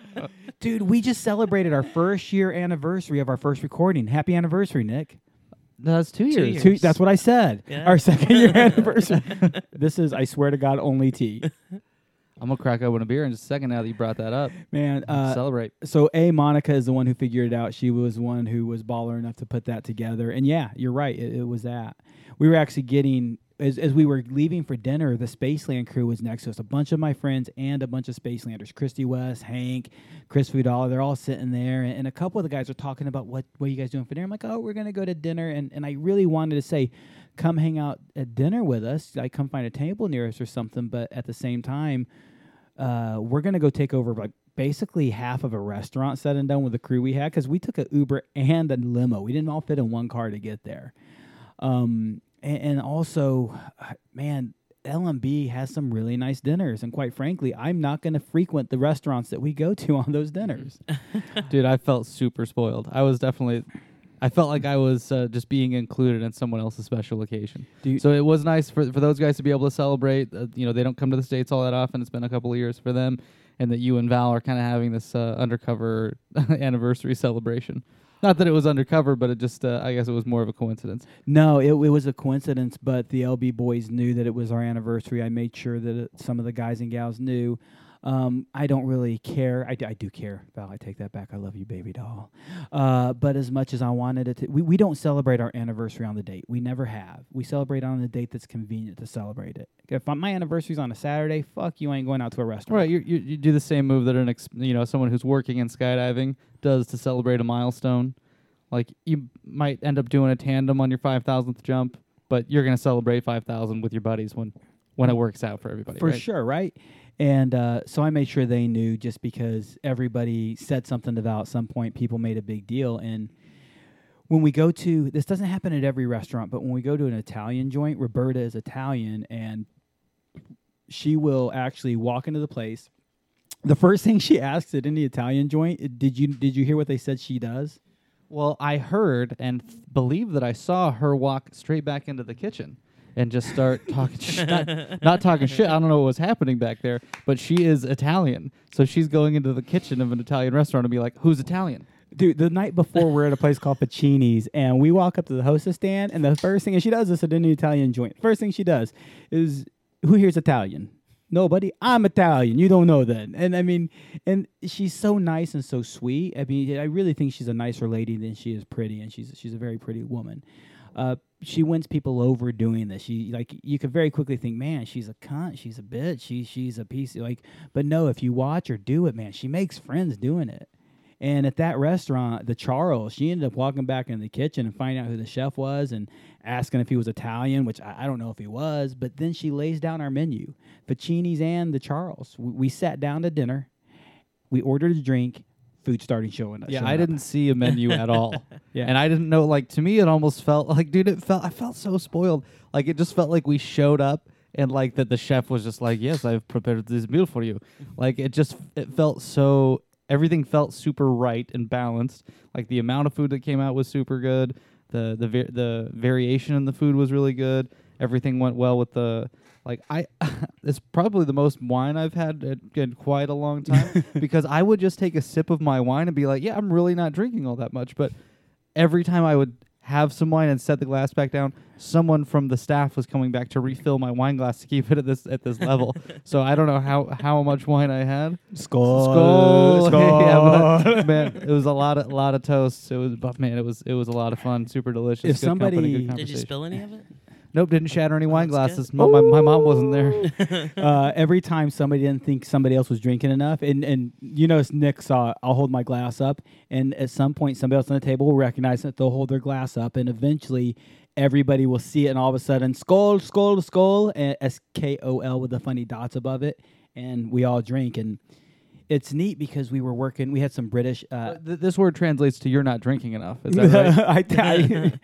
That's just what I thought I heard at the table. That's my understanding too. Okay. Yeah, this is my understanding. Like, drink more or something like that.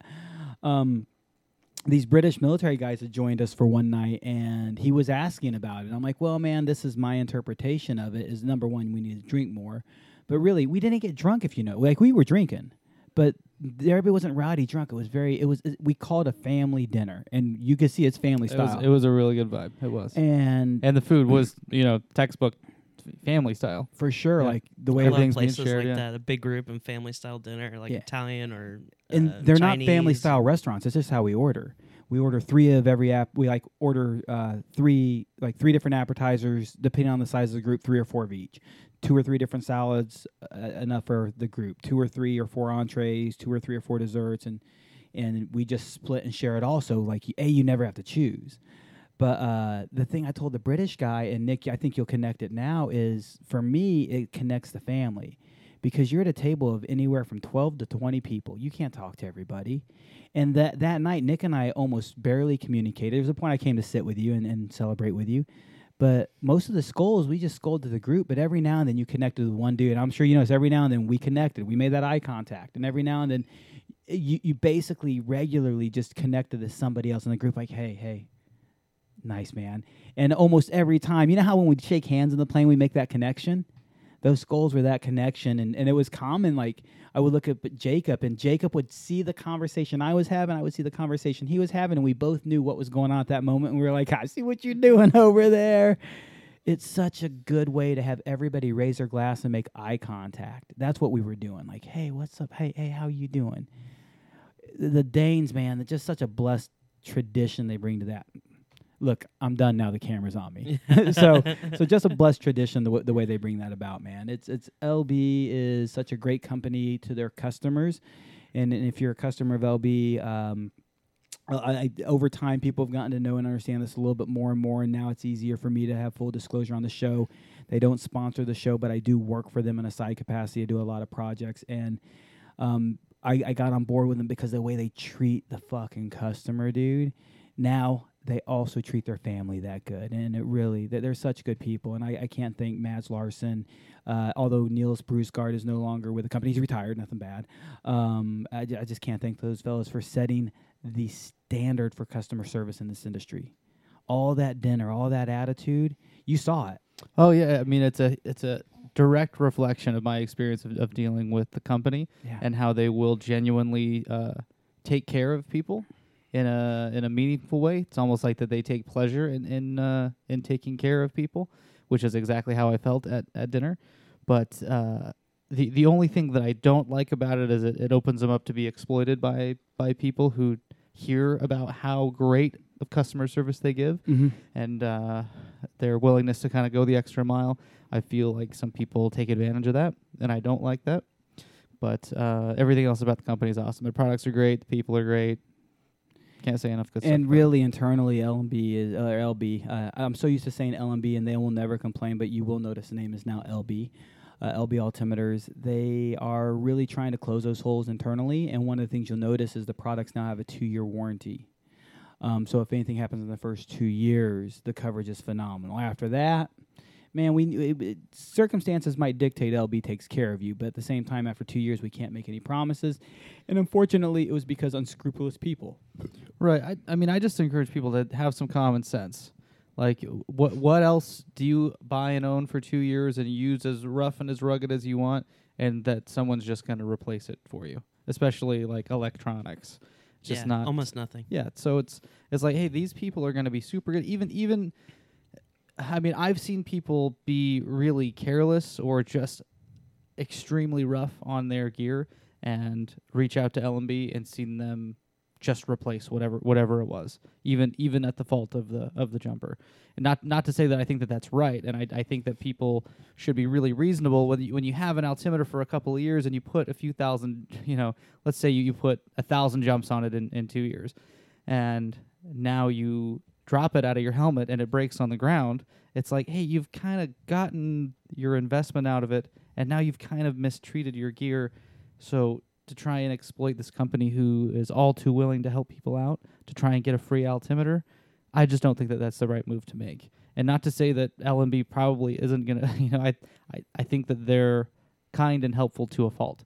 That I think it's great that they pride themselves on their service the way that they do, but shithead is my favorite my favorite adjective for skydivers, and I just don't take advantage of a good thing. Because you'll ruin it for everybody else. Yeah. You can't call people shitheads. I love it, man. I want to just real quickly throw a shout out to a guy named Dave. David, I'm sorry I don't remember your last name, and I'll leave people a little bit in the dark on this conversation because it was a private, personal conversation between Dave and myself.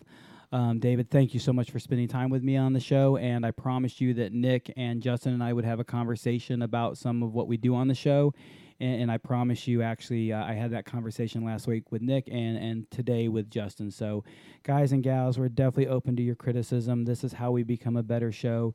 David brought us a criticism, and David, like I said, we will talk about it and we'll discuss it. We're an unapologetic show. We are an uncensored show, and some of what he brought up was nothing he was offended by, but he was concerned people could be offended by. And I hope we don't offend anybody, but at the same time, with much love and respect, David, we don't say anything really rude or mean, and we're probably not going to change that, but we're more cognizant of it now. I do think a lot of the mean word, like shitheads, is an endearing term. That's to me. yeah. like I've called almost every one of my friends a shithead or an asshole at some point or another, and most of the time it's like ribbing somebody. It's a loving.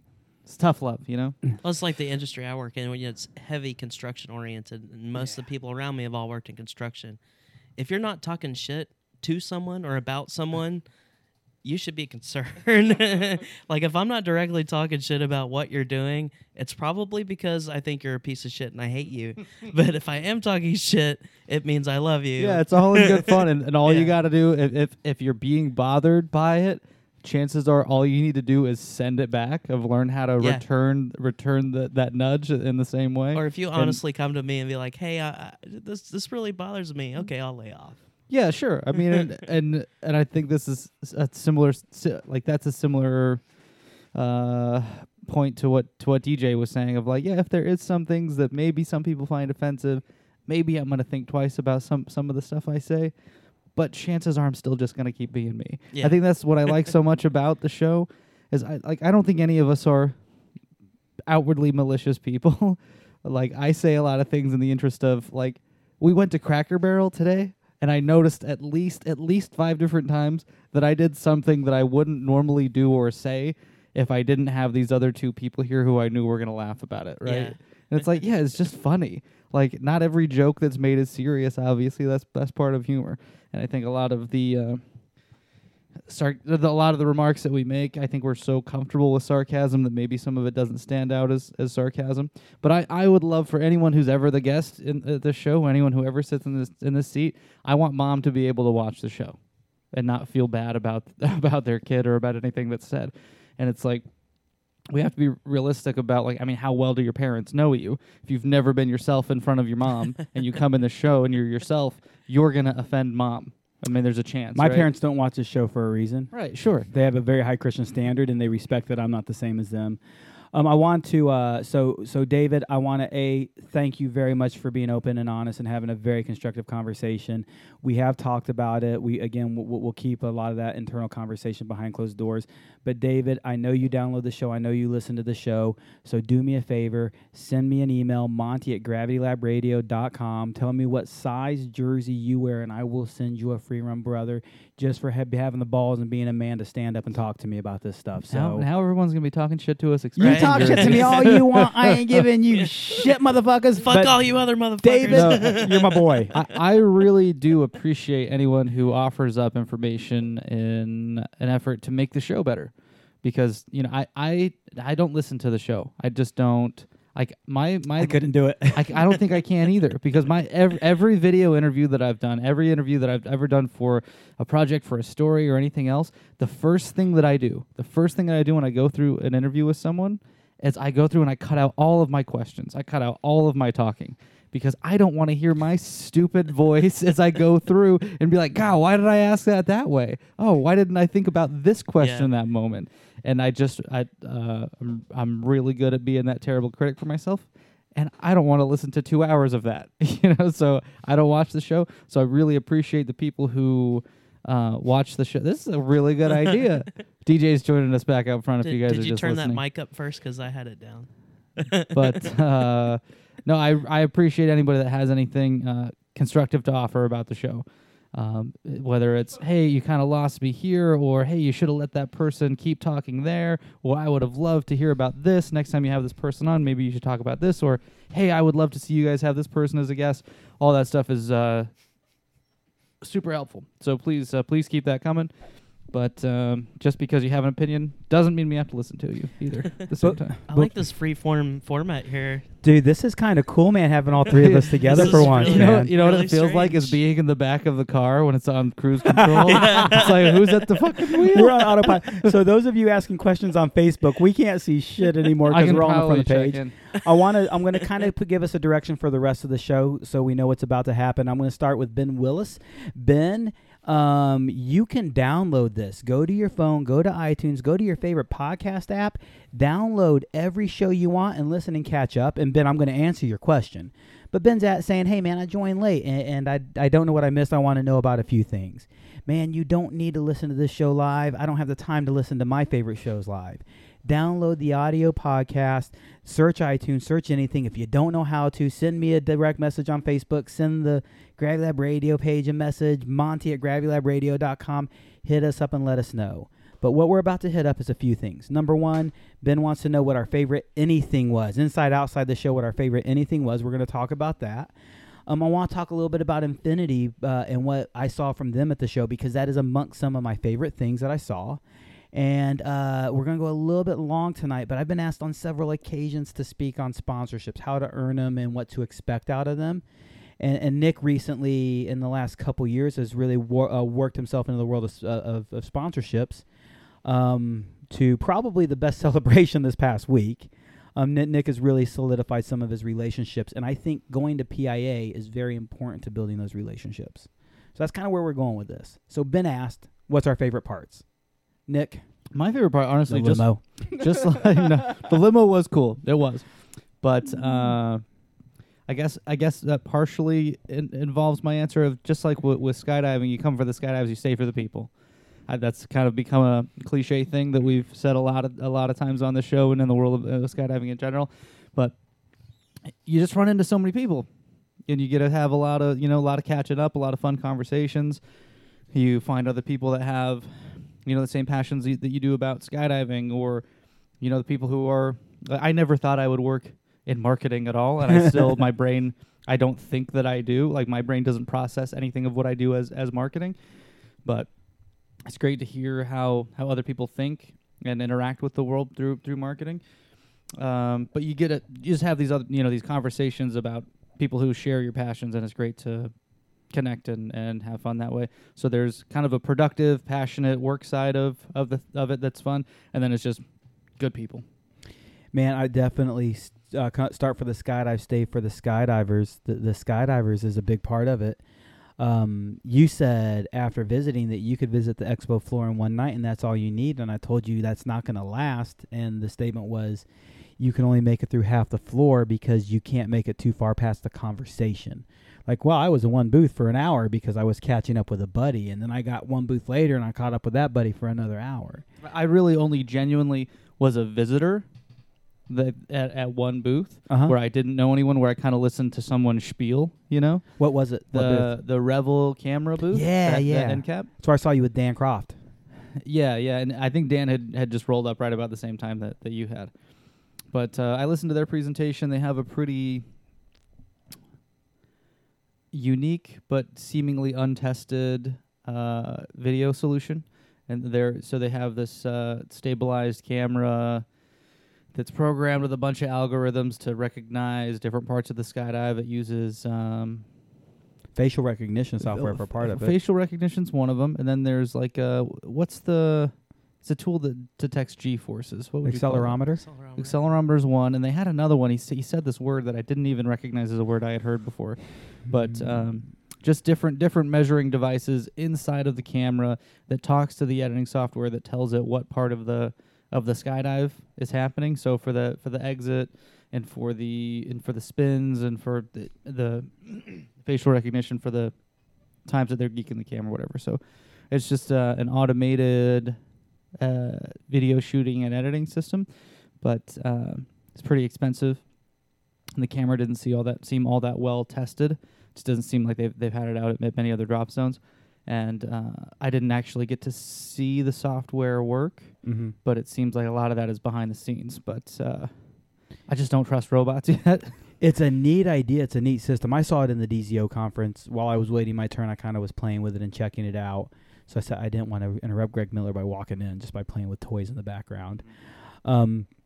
And it seems like a really great idea, but it's not proven idea yet. Yeah, I would say that's pretty true. If it works like they're saying and hoping it's going to work, then they might really be onto something. One of the neat things it's designed to do is you drop your computer in a docking station. They drop the camera in the docking station. That's station. what I meant. Camera, derp. In a docking station, and now it says, this camera's home, grab this footage, plug it into the software, because it has all these other pieces of information built in. It can. There's no editor required is the goal, right? Yeah, so there's not an editor, which I really don't know how I feel about it. Again, because I haven't seen any of it work, and I just don't trust robots because they're trying to kill all of us in the future. It's true. I saw Terminator, but Skynet. Siri is Skynet, by the way. Amazon is Skynet. There actually is what's a the satellite. Alexa? Alexa is definitely Skynet. Yes. But the thing that the program does that I really like is it automatically sends people their email, or to their email. It sends their photos and like a 60-second version of the video, and a 45-second version of the video, and a 15-second version of the video. So that if whatever. Oh, and it sends them. You know what a boomerang video is for Instagram that just plays back and forth that same second. It sends them a couple boomerang videos too, which I thought was kind of cool. That's something that Steve and V Shortcut could probably do. Yeah, they just have to write the software for it. So we need to talk to them about that. That would be awesome to implement in our business. Well, I think that they've talked about that automatic 60-second emailed version for a while, and I know that there was another updated version of vShortcut that they were planning on having done at PIA. But the issue with vShortcut is they do so much, in the medical world with the stuff that actually pays their bills and funds them to make such awesome software. I didn't know that. That I think, yeah. So I thought that I told you the story before. So I for forget anyone that shit. doesn't know about the video editing software that we use for tandem skydives at Skydive Spaceland, it's called V Shortcut. It's a German owned company. This company started, I don't even know what the name of their medical imaging company is, but imagine that you are passing CAT scans and MRIs and really large image files back and forth inside of a hospital to different departments. They build software that does that. So that's that's the platform for their stuff. So they basically gutted all of that and replaced it. Two of the three owners of this company are skydivers. So if you're just listening to this, DJ's eating beignet, is that what it is? A delicious tiny donut in front of the camera for everybody. But they designed the program just to edit tandem skydiving videos. That's all that it does. So it's super efficient. And we went from trying to have, we had 3 editors on 3 computers on a busy Saturday to keep up with like a 90 minute to 2 hour wait from the time people landed to the time they were getting their videos. So it was really long. It was the most common negative review that we had on any of the social media websites, like Yelp or Google reviews, any of that stuff. And so we went from that, the 3 editors and the struggle to keep up with the 2 hour wait, to having 1 editor on 1 machine to easily maintain a 15-minute Who wait comes on and Saturday. goes Wow. between loads. Yeah. I mean, literally, they come and go between loads. It's a great process. I am. Super efficient. Went from being able to do one project at a time on one computer that, when you're rendering a large image of any sort, that it kind of makes your computer useless otherwise. Yeah, sure. But this will do, three projects pretty reliably without slowing things down. So anything else you would deem your favorite or standout thing of the show? Gosh, I really liked. This is so stupid. Skydive Chicago's booth. they had a pull-up bar just hanging in their booth, and there was a challenge of if you can last 100 seconds hanging on this pull-up bar, that they give you a Skydive Chicago jersey. And it's like, that has nothing to do with skydiving, right? Just random. Yeah, but they had a crowd the whole time, and people were just going up on this pull-up bar trying How to long hang. did you hang? 101 seconds. Dude, so you got it. Do you know? Fuck Do you yeah. know me? I know you. I would have been shocked if you didn't. I just remember you doing it. I didn't know when you told me that was a 100-second challenge. Yeah, this was the deal. So it's 1 minute and 40 seconds. 100, yeah, that's right. So that makes 100 seconds. And the Icarus booth was right across, and they said if anyone made it to 3 minutes, that they were going to give them a free canopy. But I don't think anyone came close. Most people, I think like 90% of people didn't make it to the 100 seconds. I would be stoked if I made it to 40 seconds, let alone 1:40. Hanging is not. People think, oh no, I've been doing. Go try it, man. Really. I watched probably 10 people go before I went, and had conversations with a few of them of like, oh, what did you do? How did it feel? What's the bar like? I am pretty familiar with hanging on a pull-up bar, but the unique thing about this bar is it rotated. So it was set inside of bearings. So it will try and spin in your hands. And so if I'm hanging from a pull-up bar, I'm not going to wrap my thumb across my fingers like this. I'm going to hang kind of this monkey paw style like this. But because of the bar, the rotation of the bar, that your grip, like you're going to recenter your gravity beneath the bar because it rotates. Does that make sense? Yes, for sure. Okay, so, Jarrett, what's Jarrett's last name? Really kind guy in a wheelchair. Martin. They developed Jarrett Martin, Yeah. is that him? They developed the mutant harness He kind of uses around it, him. Yeah. He went a couple people before me, and he killed it. It was awesome. He hung in there the whole time. And I was like, all right, I'm going to do it. I watched a few people I know not make it. And I was like kind of second guessing myself of like, man, am I gonna go up there and fall down and feel like an asshole? And I was like, man, I do a fair number of pull-ups each week. I don't weigh all that much. I should have a pretty good like strength to body weight ratio. And I was really happy to make it through. I was real proud of myself. So that was fun and totally stupid and unrelated to skydiving. But it was fun to spend some time at their booth and watch people fall off the pull-up bar. LMB's booth was fun. Besides, there was chocolate there. I ate a lot of that chocolate. 100 kilos of chocolate. They're Danish, so they speak kilos. So I never did the conversion, but as we're loading in over 100 220 pounds. kilos of chocolates, holy fuck, Well, I'm not sure that I had a whole kilo by myself, but I tried. dude! We gave away so much chocolate. As a matter of fact, there are chocolates in my living room right now from the event. So my favorite things, really, one of them I'm going to talk very, very briefly on because we're running low on time. And one of them is we get to see a lot of the new innovations and the new inventions is what's coming out next in the world of skydiving. And something that we've really hit on, talked on, spoke on, and got to point and poke at a little bit that I now know we have full reign to speak on is Infinity Velocity Sports Equipment didn't have a booth, but the owner was there. And he wanted to show 2 rigs at the symposium. And actually, Option Studios are good friends of all of ours. So Option Studios showed 2 rigs in the Infinity booth. And Kelly Farrington asked to show mine as one of them because Infinity's colors and my colors are the same coincidentally. We like the same colors. And B, I'm driving there. I don't have to fly a rig out. So DJ, will you bring yours? It's cheaper for me to do that. I'm like, fuck yeah, dude. You're my homie. I'll support you. And the other rig is the test rig. So Nick and I have alluded to some of our projects lately. And Nick and I are working on the final certification jumps for Infinity or Velocity Sports Equipment's MARD. So Infinity has announced and did show the fact that they have a MARD coming out to the market. Now, guys and gals, be patient. Just because we're on the jump phase doesn't mean it's going to be done soon. When we're done with these jumps, we submit all the data to the FAA. In 3.5 days, the government's going to shut down again because none of our politicians can fucking agree with each other. And when the government shuts down, the FAA is one of the places that we struggle very quickly. So I can't promise with timing, but man, I was super stoked. I'm always super stoked to see new inventions and new innovations coming to the sport. Velocity Sports Equipment coming out with that MARD. But dude, did you see the G4? I tried on several of those G4s. Ooh, man, Cookie has come up with their newest helmet. It's dope. I really think that was like the breaking point for me of, okay, I'm definitely going to PIA because I want to try on these helmets. But yeah, it's super I wasn't. comfortable. I mean, I was going anyway, but when I started seeing those pictures pop up, I was like, yeah, I want to go feel one of those. The closing system, so it used to be it expanded a band, a silicone band, right? And now expanded silicone band would break it over time, and those bands would have to be replaced, and it was a pain in the butt. You're talking about the visor closing system. The visor closing system, yes, sir. And those bands were just definitely a problem said and done. So they wanted to come out with a different closing system, and now it's the same mechanics to me, the operator, pull out and flip up. Excuse me. You said pull out. Pull out and flip up. But the difference is when I'm pulling out, I'm not expanding a silicone band that might bust. That's a bad day. That's why we pulled out. It's what you're doing is you're compressing a stainless steel spring instead. So that compression of a stainless steel spring, it's going to last much longer. It's going to wear much better. It doesn't need to be as tight, so the tension isn't as bad, but yet it stays shut better.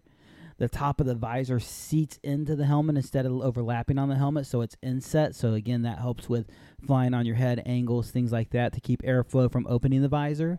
The ventilation system inside the helmet to keep airflow going through and keeping fogging even less of an issue, to keep the floating visors even less of an issue. They did with the G3 2 shell sizes and used liners in size to make the size. So small, medium, large, extra large.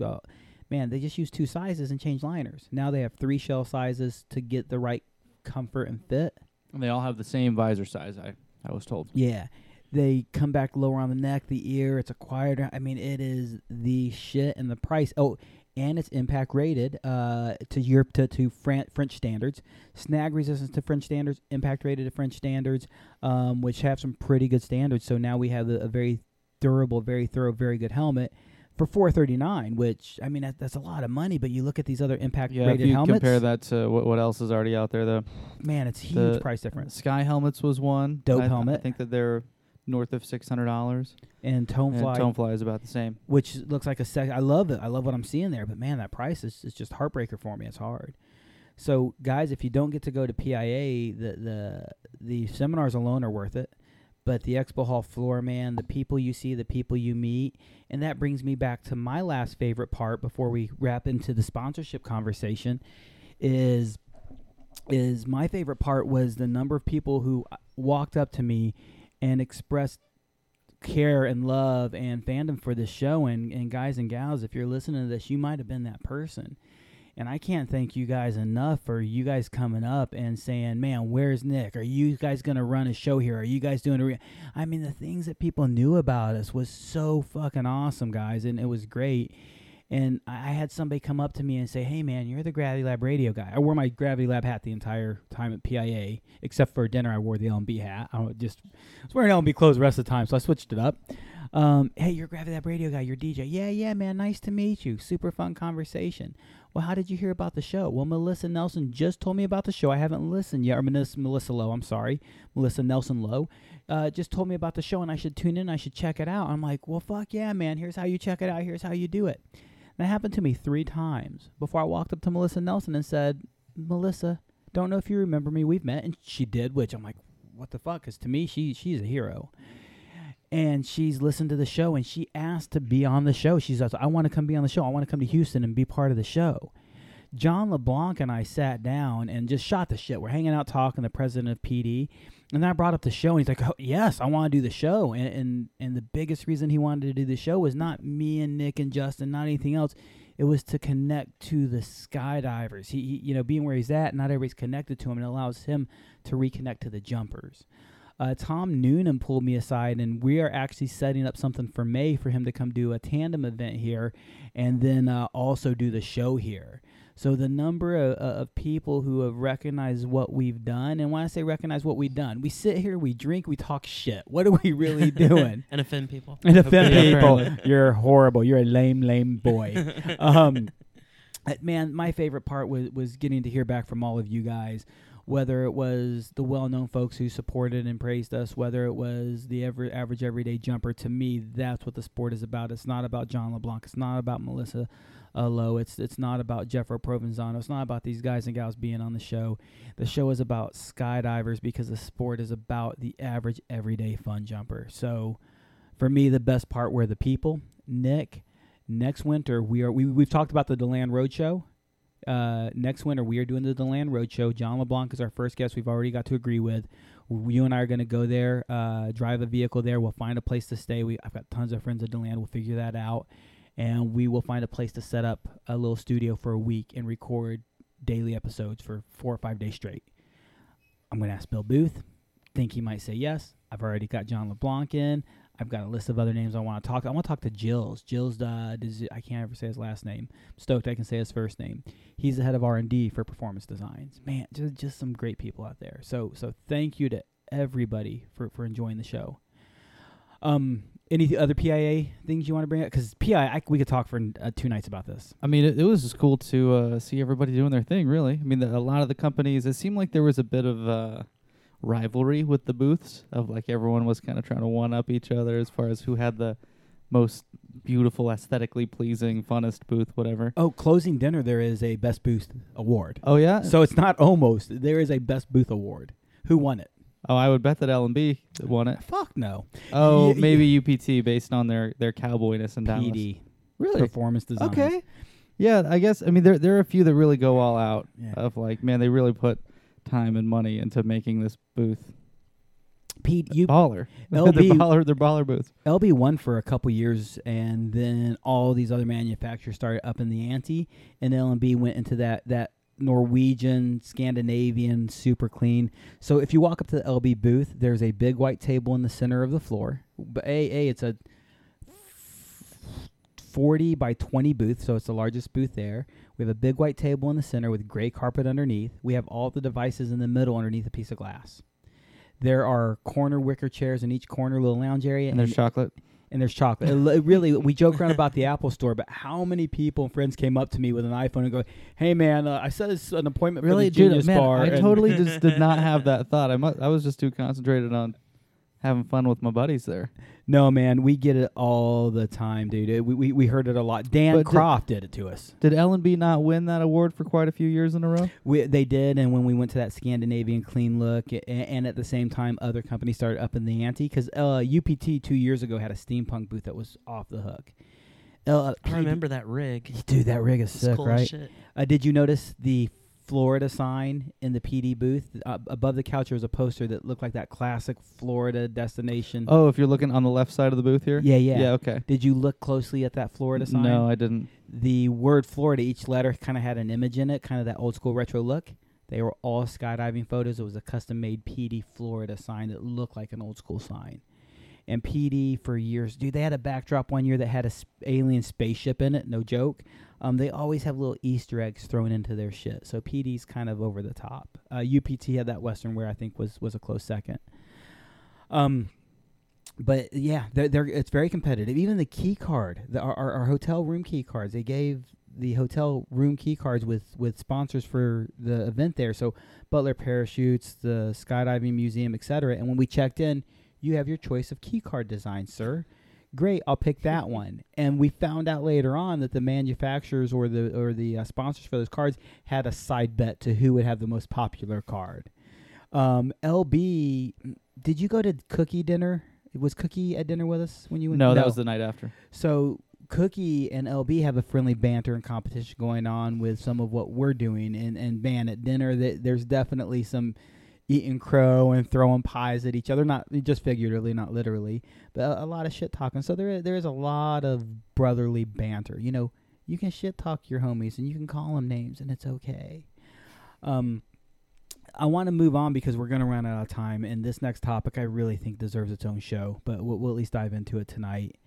Sponsorships. Like maybe I should go take the wheel. Sponsorships. You want to go switch around? Somebody's got to end it. Somebody's got to end it. Yeah, at some point we're going to get there. I'm fine to go a little long. That's Yeah, fine. we'll go a little bit long. You don't need to leave now if you. I mean, we got time, brother. I kind of like this all three of us on the couch together thing. Sponsorship. So I've been asked by maybe 3 or 4 people about a sponsorship show, and guys and gals, request shows, request guests. Tell your friends to be on the show. You know, the more these people hear about it, the more likely we are to get them to spend some time with us. But sponsorships. How do I get sponsors, and what do I need to think about, and how do I maintain sponsors? And Nick, to me, is the epitome of somebody who deserves to be a sponsored athlete. You know, it's so funny. I would totally argue with you on the surface level of like I just wouldn't ever. I don't feel comfortable pitching myself to a company of like, hey, look how great I am. What can you do for me? I feel like my success with sponsorships has come largely through friends. Yeah. Who have existing relationships, who know me personally, and know that I have a good work ethic and that I would keep up my side of a bargain. And so, I guess for me, success has just been working hard, and I think having a skill set like I think my video skill set is valuable, and so having a skill set that sits beside just being a super cool badass skydiver, whether that skill set is for, you know, it could be something that's still skydiving related, like organizing. Tex is a perfect example of that. He is just super skilled at being an organizer. Yes. He took me to Spaceland Atlanta for this was Halloween Boogie, not this last Halloween, but the year before, and it was kind of my introduction to organizing, just more formal organizing, a free flight group. And I was really impressed to see, like, on the airplane, he's going through his notebook, and he's kind of got all of these. You're taking up. You're gonna double down. DJ's on bitches. 2 microphones now, if Double you're wondering. down. But it probably won't surprise you to know that Tex is just very disciplined in the way that he structures his coaching. That he's got he's got bullet lists of, hey, this is what's important. This is what I need to pay attention to on every jump. This is what the briefing is going to consist of. This is what the debrief is consist of. These are my responsibilities on every skydive. I just had all this stuff really, really broken down. And I think that even there are probably a lot of really skilled organizers that just don't have that level of discipline or that level of clarity in what it is they're trying to achieve at an event. But so I think for me that my video skill set kind of does that. It sets me apart a little bit of even, you know, I don't think I'm the best skydiver in the wide world by any measure. I do okay at it. And but the value that I have in my ability to make videos that are watchable and fun sometimes, I think that that's helpful. And I think that couples well with just my work ethic of I'm going to, whatever deal we work out, I'm going to do my very best to live up to that deal. So part of what you say really will back up and validate where my opinions will lie. And part of what you say, I don't think you understand the full truth of, and I'll explain these things to you. Number one, how many places do you go to a job and say to the boss, hey, boss, give me a check and I will work for you? No, you go give me a job and then you'll give me a check. I go to work for 2 weeks and then I get a paycheck. Not I get a paycheck and then work for 2 weeks. You know, there are places and times where that can happen, but as an entirety in a workforce, you get paid to work. You get paid for your work, not get paid to work. And in sponsorship, that's the first thing people need to understand is you get paid for the work you've done. You know, one of the first things I'll tell friends is you need to go ahead and start sharing. Man, social media is such a great platform right now. Understanding the use of hashtags. And, man, we joke around. Rick Nelson made a joke one day on social media. It was great because a buddy of ours made a post with a fuckload of hashtags in it. And if you've seen what we do, the Gravity Labs hashtags are just stupid and fun. Right, it's just funny words to say without a space in them, right? Yeah. But the Rating Center hashtags are generally a little bit more real. They're a little bit more catered to sponsors and to supporters and to business partners. And Rook saw one of my buddies, or I think probably even our buddies, do a big post like that with a bunch of hashtags. And Rook's comment on that post was, "How do you know somebody's sponsored? Hashtag." And that was it. And it is funny, but man, you know what? They need to see you. They need to be aware of you. Man, I know for sure a company like Performance Designs, if they don't see you already hustling for that dime, they're not going to pick you up. They want to be able to say, I've seen Nick put videos together with our logo. I've seen Nick tag Performance Designs. I've seen Nick actually brag about his wing on social media. So, working ahead of time. But, Nick, one thing you said is you've got a lot of your sponsorships through relationships, and I think it'll be easy enough for me to say that the majority of your sponsorships are with me, or are through me, majority. Yeah, I would say that. Basically all but one, and even that one, I had a pretty heavy relationship already with that sponsor. And I'll tell you right now, almost all of them, I said your name, and that's all I had to say. Nick Lott. Yep, we know Nick. We want him. I introduced you to somebody this week, right? Surely did. And this guy was approaching me, talking to me about business, talking to me about sponsorship, talking to me about what that company can do for my company. You know, these guys have sponsored me. These companies have been very good to me, and thank you. Man, I'm going to take a little nerd second for one moment and thank some people. Performance Designs has reached out and been very gracious to me and has supported me for quite a long time. Kelly Farrington and Infinity Rigs doesn't just sponsor the show. They've sponsored me since 1999 when I was nobody. Firefly no longer exists. Sherry and Shelly Jones, man, they believed in me when I was a brand new jumper, 200 jumps, and didn't know I existed yet. They supported me through their company's life. Cookie Composites and Jason Cook, dude. The first time I met Jason Cook, DJ Marvin, nice to meet you. I didn't have to introduce myself. These folks really go out of their way to believe in us, and thank you. And LMB, man, Mads Larson, Niels Brusgaard at the time, and now Jacob and Stefan, thank you for believing us. Adam Buckner and Option Studios, thank you so much, guys. SSK and Adam Schmucker. These people have done so much to support me, and the thing that I could do with all of them, and the guy I brought you up the other day, he said, DJ, we believe in you. We've supported you for years. Whoever this guy was said, we no longer want to support just you. We want to support the Rating Center. And we talked about what he could do for my examiners and my staff. And a lot of my team is now sponsored by a lot of my same sponsors. They're starting to finally bleed over for these guys. And then that guy said, hey, man, I appreciate it. I accept it. We're good. I want to move forward with this. Here are some immediate names I need to work with.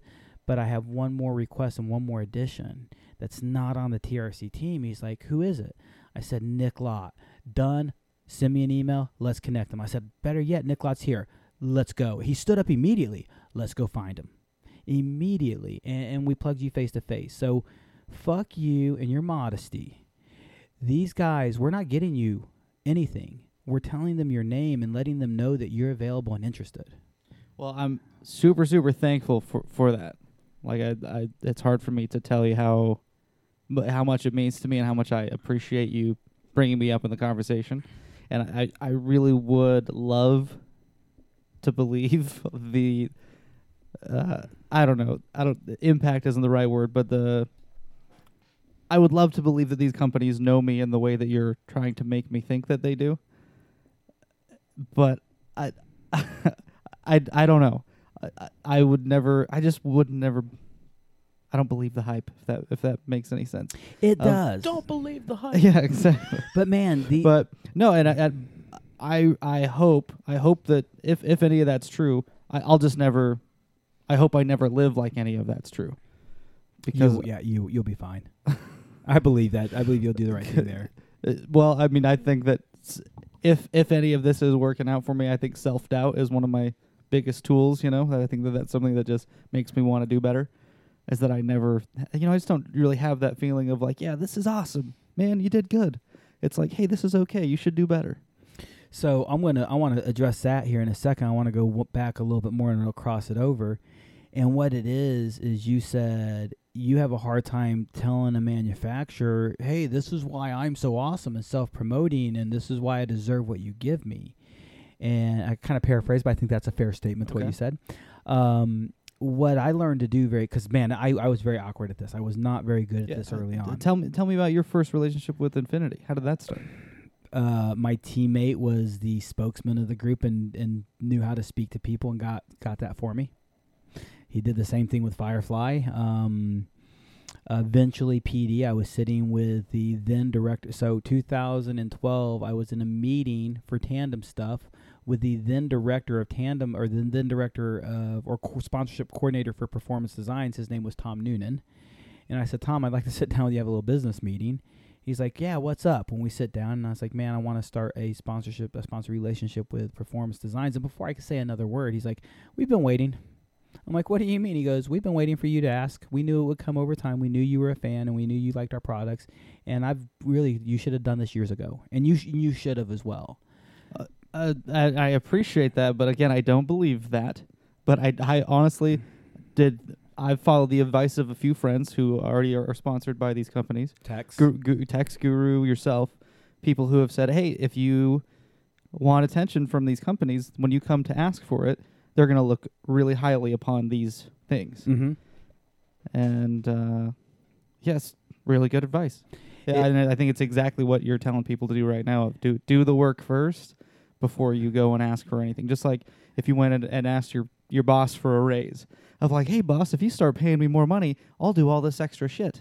And it's like, if you were already doing that extra shit, if you were already going the extra mile, that conversation's probably gonna be a little more successful, right? I've actually had people somewhat say that, like, I'm only really working 90% of my utilization. Well, it's like, well, now I'm thinking about firing you because you were working. Yeah, you're holding out on me this whole time. I'm cutting your pay by 10% now because that's what I need. For a raise, so you can work harder. Like, what? That's not how this works. So one of the things you said is sell yourself and talk yourself up. And what you really should be doing is approaching sponsors. And I actually have a sponsorship package that I submit to my sponsors. Oddly enough, I waited way too late in the game to pick up sponsors. So several of them admitted, yeah, we got the package and threw it on the side of the desk and said, sure, DJ, because we knew who you were. I entered the game way later than I should have. But in that package, and some of them it did matter, it says, who am I? And who am I simply gives statistics. My name is DJ Marvin. I own and operate the Rating Center. I started skydiving in 1997. I have 8,400 skydives. The Rating Center started in 2008. We have this much going on for us. This is the number of courses we run. I give them statistics. I don't give them opinions. I give them fact, statistic, provable metrics, man. Now, at what point am I bragging? At what point am I selling myself? Just giving them the facts. You're good at presenting the facts. So if you're going to sell yourself to a manufacturer, don't hype yourself up. Just tell them what you do. You know, a man who does well doesn't have to brag on himself. He just has to present himself, right? At the same time, in that package, what can I do for you? Why am I an asset? I have a large exposure to new jumpers. I work as an instructor to students. And this is one thing that y'all don't understand. And I'm talking to y'all listening to this show. Manufacturers are more interested in sponsoring instructors than they are interested in supporting and sponsoring the big name teams. Who does Arizona Airspeed influence to buy gear? Justin, Arizona Airspeed influences you with the way you skydive. Could you say yes to that? Yes. But by the time you knew who Arizona Airspeed was, you already had a decision on what gear you liked. True or false? Yeah. So Arizona Airspeed, as awesome as they are, man, I love them. I got some friends who have been and are on that team. They don't have a large amount of influence to the new jumpers. Who do we need to change their mind of? The new jumper. Once, because, man, my first new rig was an Infinity. I'm still jumping one to this day. It's a new jumper where we get influence. I walked up to my first instructor and said, man, I'm going to buy a reflex. Why, DJ? Because you all jump reflexes. The guy immediately said, no, don't do it. We all got free reflexes because they were tested here. My serial number is 003. Go buy an Infinity. It's a better rig. And it's exactly what I ended up following. They like instructors better than anybody else because you are the most influential person. The problem is instructors have the least amount of follow-through with commitment to sponsorship. Oh, I thought you were just going to say follow through, period. I thought that was going to be a good enough statement all its own. Yeah, that's actually a better statement.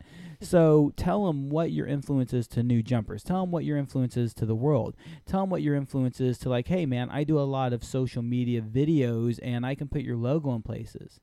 For Gravity Lab Radio, we've put out video and promo trailers, and I do business reports with some of these sponsors. I actually am required or asked by some of them to do business reports, and I send some voluntarily because I might as well duplicate some of them. And one of the things that they see is like, hey, look, here's a video that Nick Lott produced for our podcast, for our show. So I don't tell them what my show does. I don't tell them what my company, the Rating Center, does. I tell them what the people in the Rating Center does. Chris Vidala did this. DQ's teaching this. Nick Lott and Justin Grubbs are doing it. I report on what people are doing. So that's how your name precedes you, is because we are talking about you. We do know what's going on. So don't sell yourself, sell your service. Would that make a little more sense? Yeah, that makes sense. And I really feel like I'm just super fortunate that I have good friends who have dropped my name in those conversations. We've made it easy for you, no doubt. Yeah, then it's a hard thing to know how to really give you a genuine thank you for and how to repay. But Mouth hugs. Mouth hugs will do it.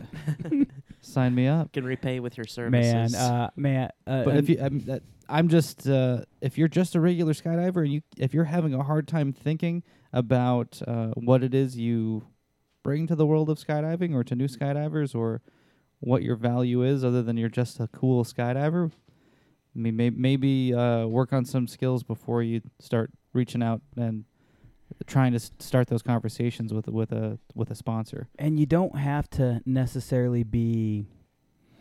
I'll use some examples. Guru Stunts. Guru has a huge social media. So that's why he gets Guru. Now Guru's a good skydiver. I'm not going to take away from him, but I'm going to say talented. Guru could be a shitty fucking ass skydiver, but because of his social media presence, that celebrity status he has with that social media presence and Guru Stunts, he gets those sponsorships. It makes it 10 times easier. He's talented. Jeffro Provenzano, and dude, I'll tell you name after name of people that we mention your name and they say you deserve sponsorship more than anybody we know. And Jeffro actually said that of you as well. Jeffro is one of the best brand ambassadors. Jeffro is one of the best brand ambassadors. And I'll tell you, I know a lot of his sponsors because we actually have a lot of the same sponsors as well. And how often do you see Jeffro without some sponsor? Now, Red Bull hat. Yeah, I don't think he's allowed to sleep without a Red Bull hat on. Dude, have you ever seen the inside of a Red Bull hat or a Red Bull jacket those boys wear? The inside? I don't think so. It says for sponsored athletes only, and they are not allowed to give that shit. Like, I'll give you my hat when I'm like, oh, dude, I'm done with it. I gave somebody a hat at PIA because they did something super cool. I high-fived them, took the hat off my head, and said, does it fit? That was the first piece of Velocity anything that I had.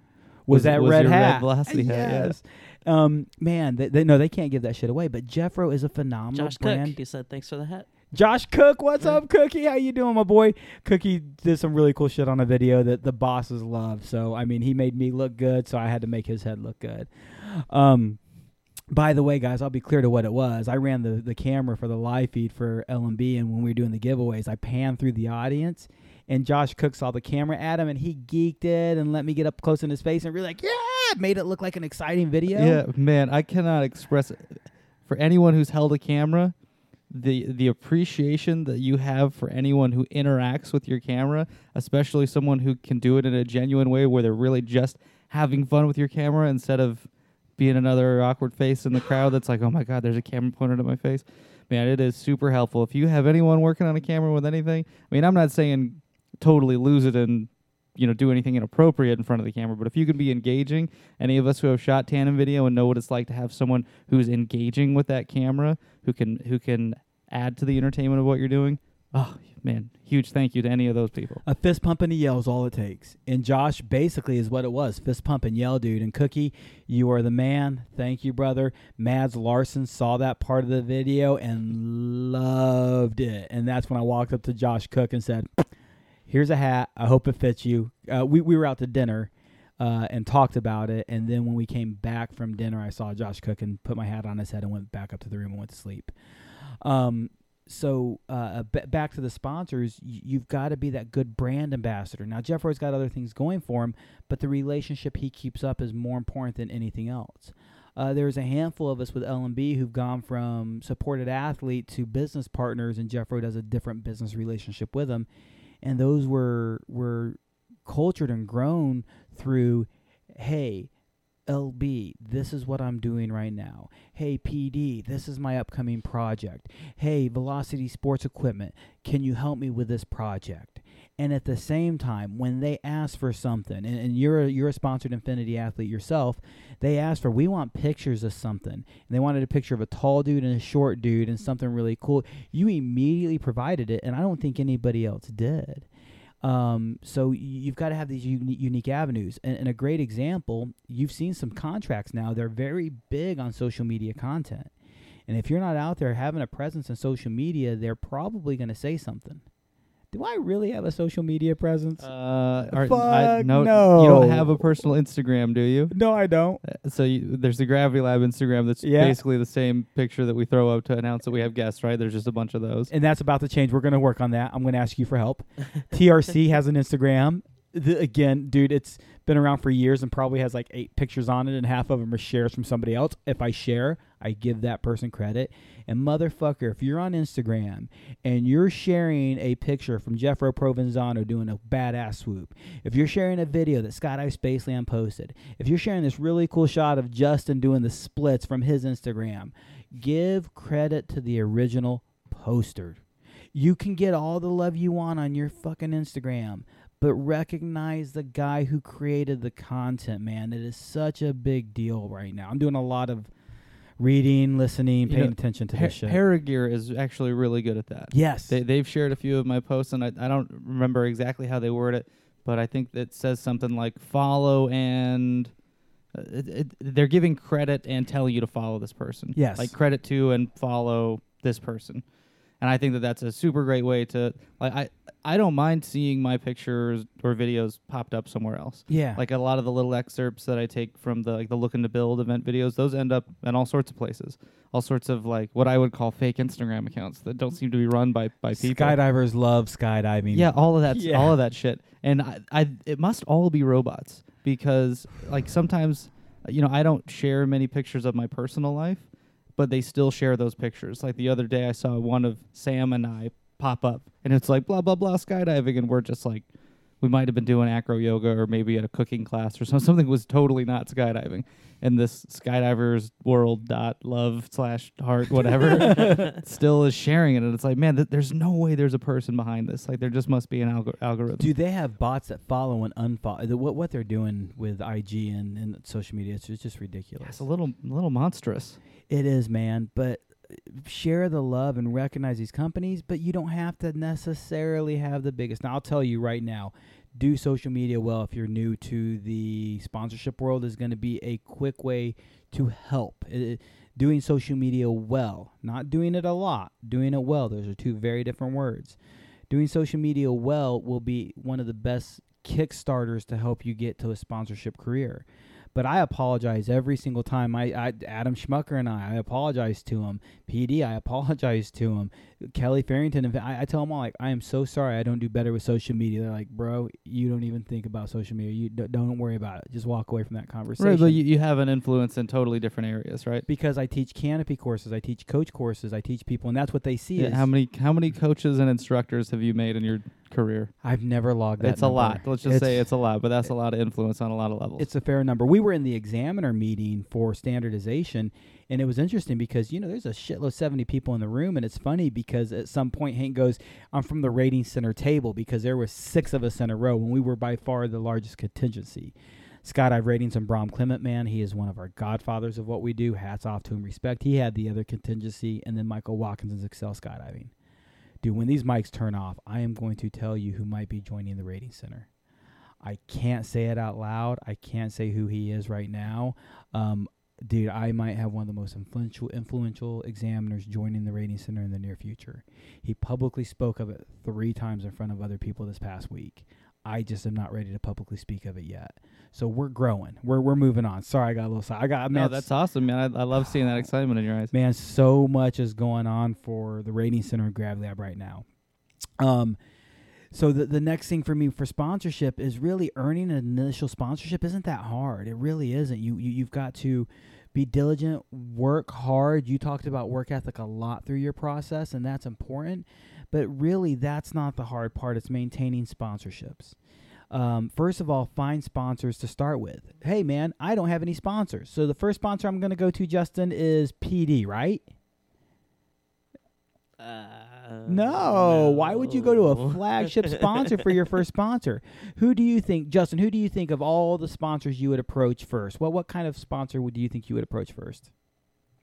Maybe like Cookie or maybe a suit manufacturer. Maybe a LMB, maybe a LMB, altimeter manufacturer. Yeah.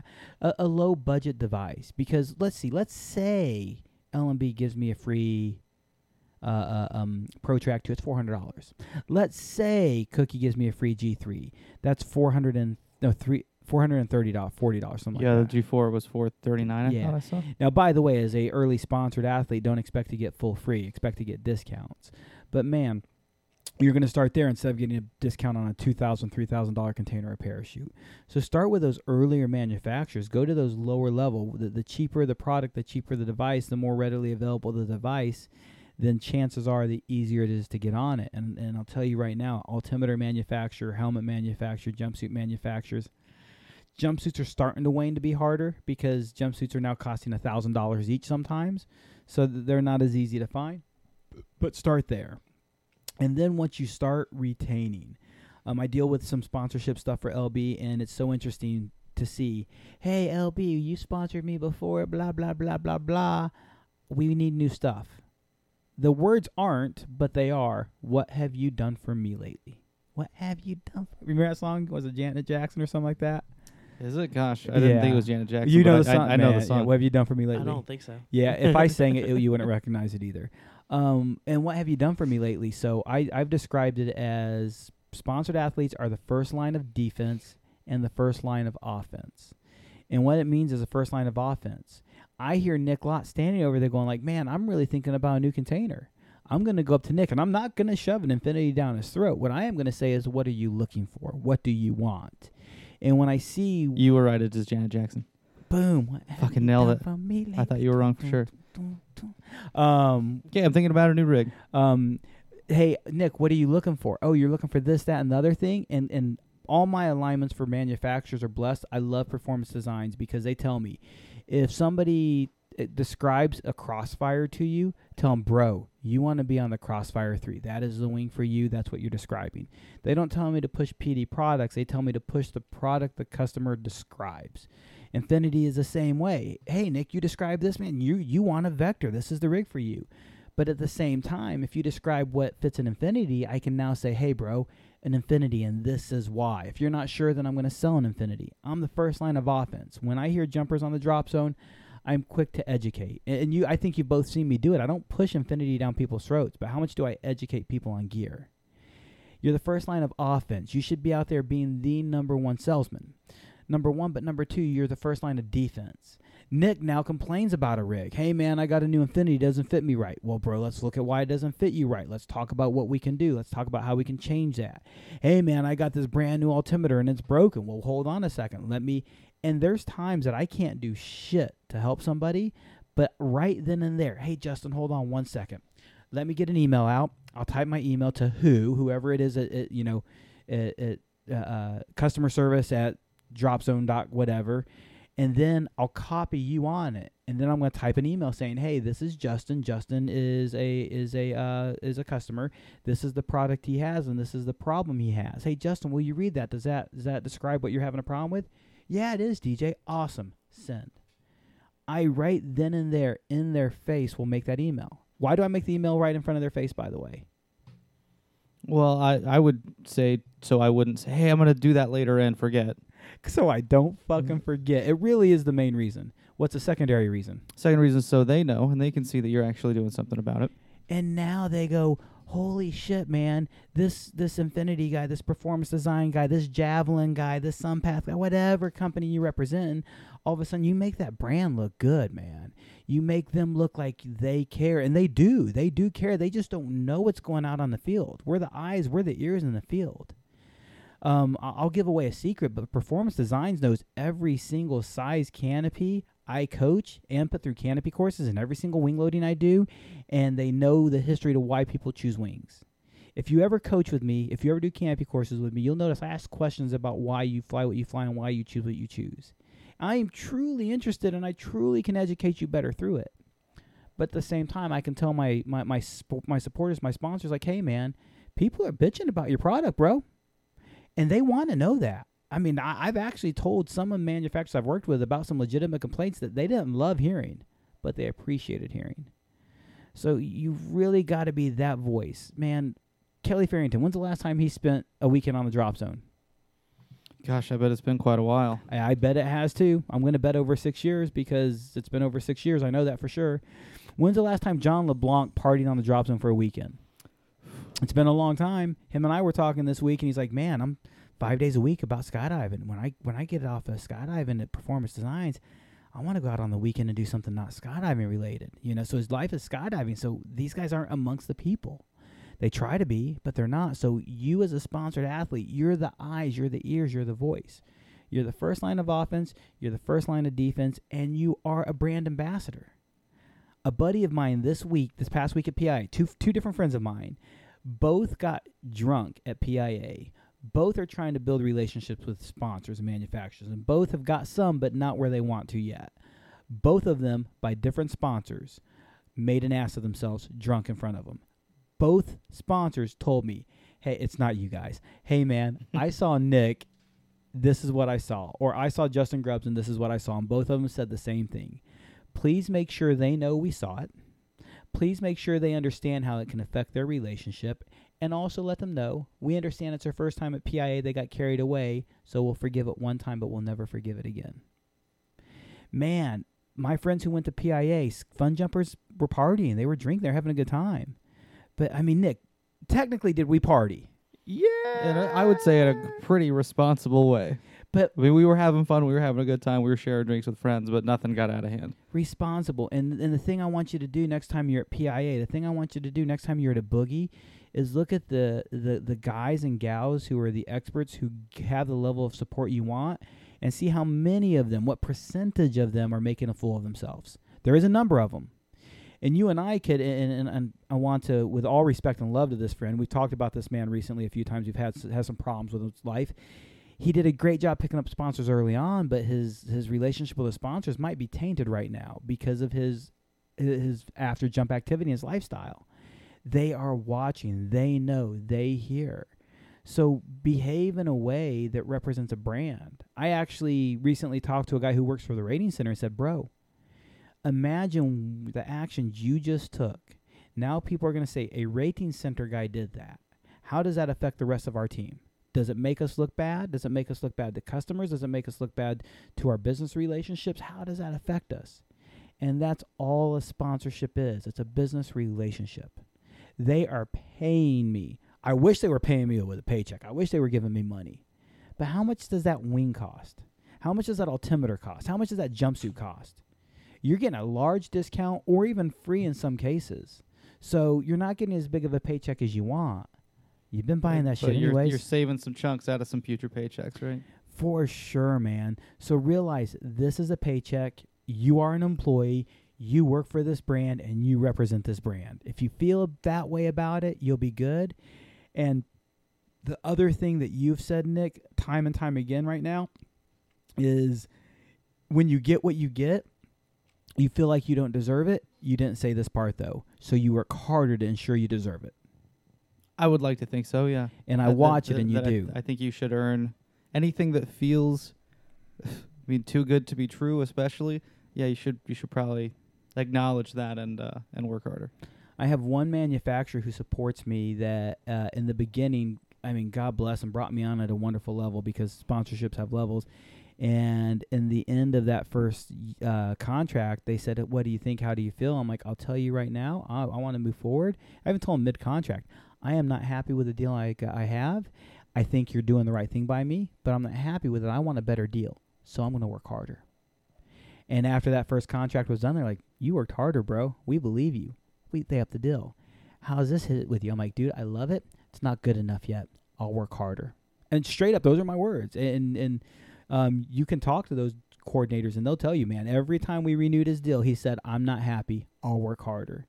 And my God, that company is treated me like a king now because I earnestly believe I worked hard. I'm not talented. I'm not smart. I'm not skilled. I'm a hard worker. You say the same thing. Anybody who worked as fucking hard as I have to be where I'm at right now could do what I'm doing. You might have a different personality doing it, but you can. And you're around me. I work hard. Not as hard as you, motherfucker. I don't know, man. You put in a lot of work in a lot of places. Man, but it is really about hard work and recognizing this is a job and this is a paycheck. So if you are interested in getting sponsorships, understand those processes. God, we could do, and I know we're going to have more talks about sponsorship in the future. We have more guys and gals coming in to talk about it. But I kind of hope that brought us to a place. I think it's a conversation that all people can grasp onto.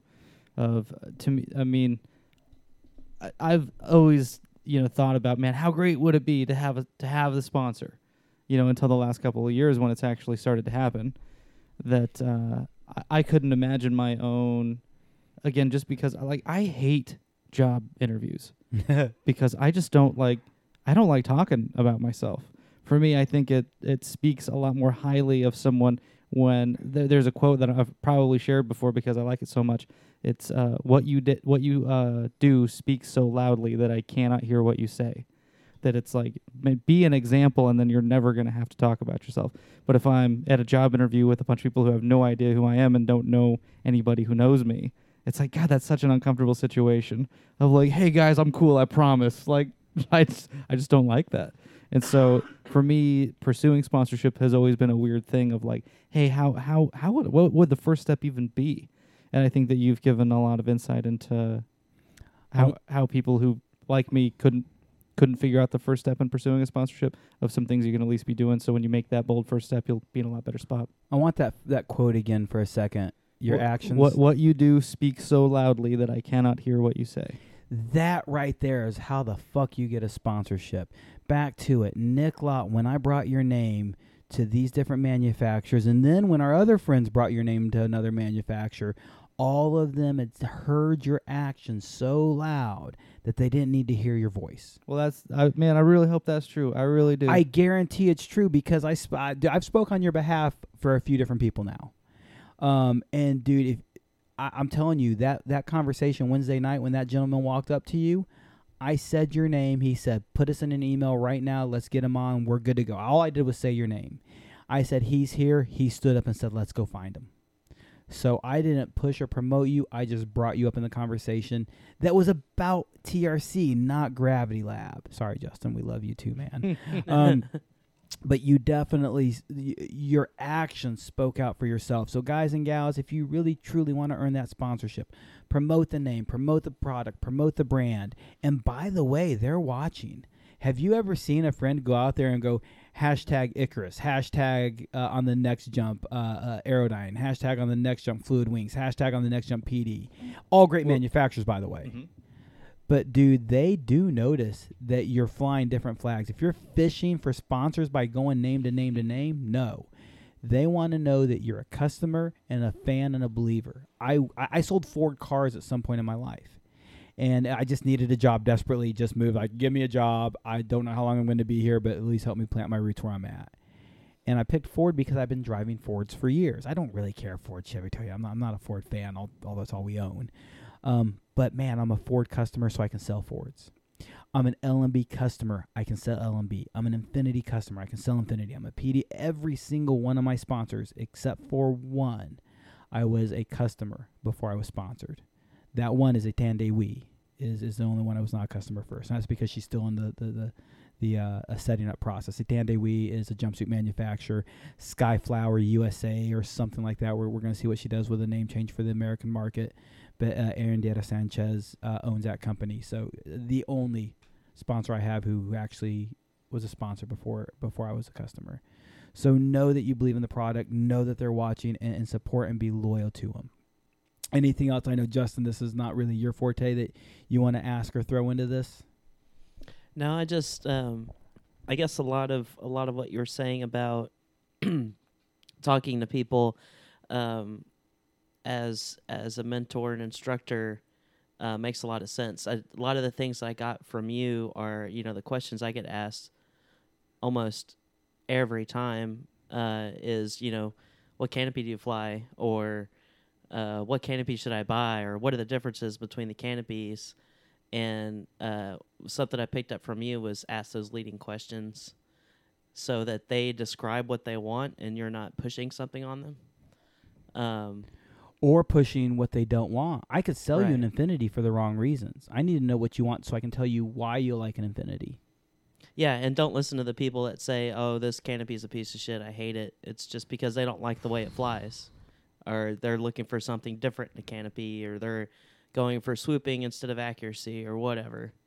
It's a totally different progression. Each individual person has a different thing. And then the other side of it's what I've seen from the four-way crowd, like Boobs, for example.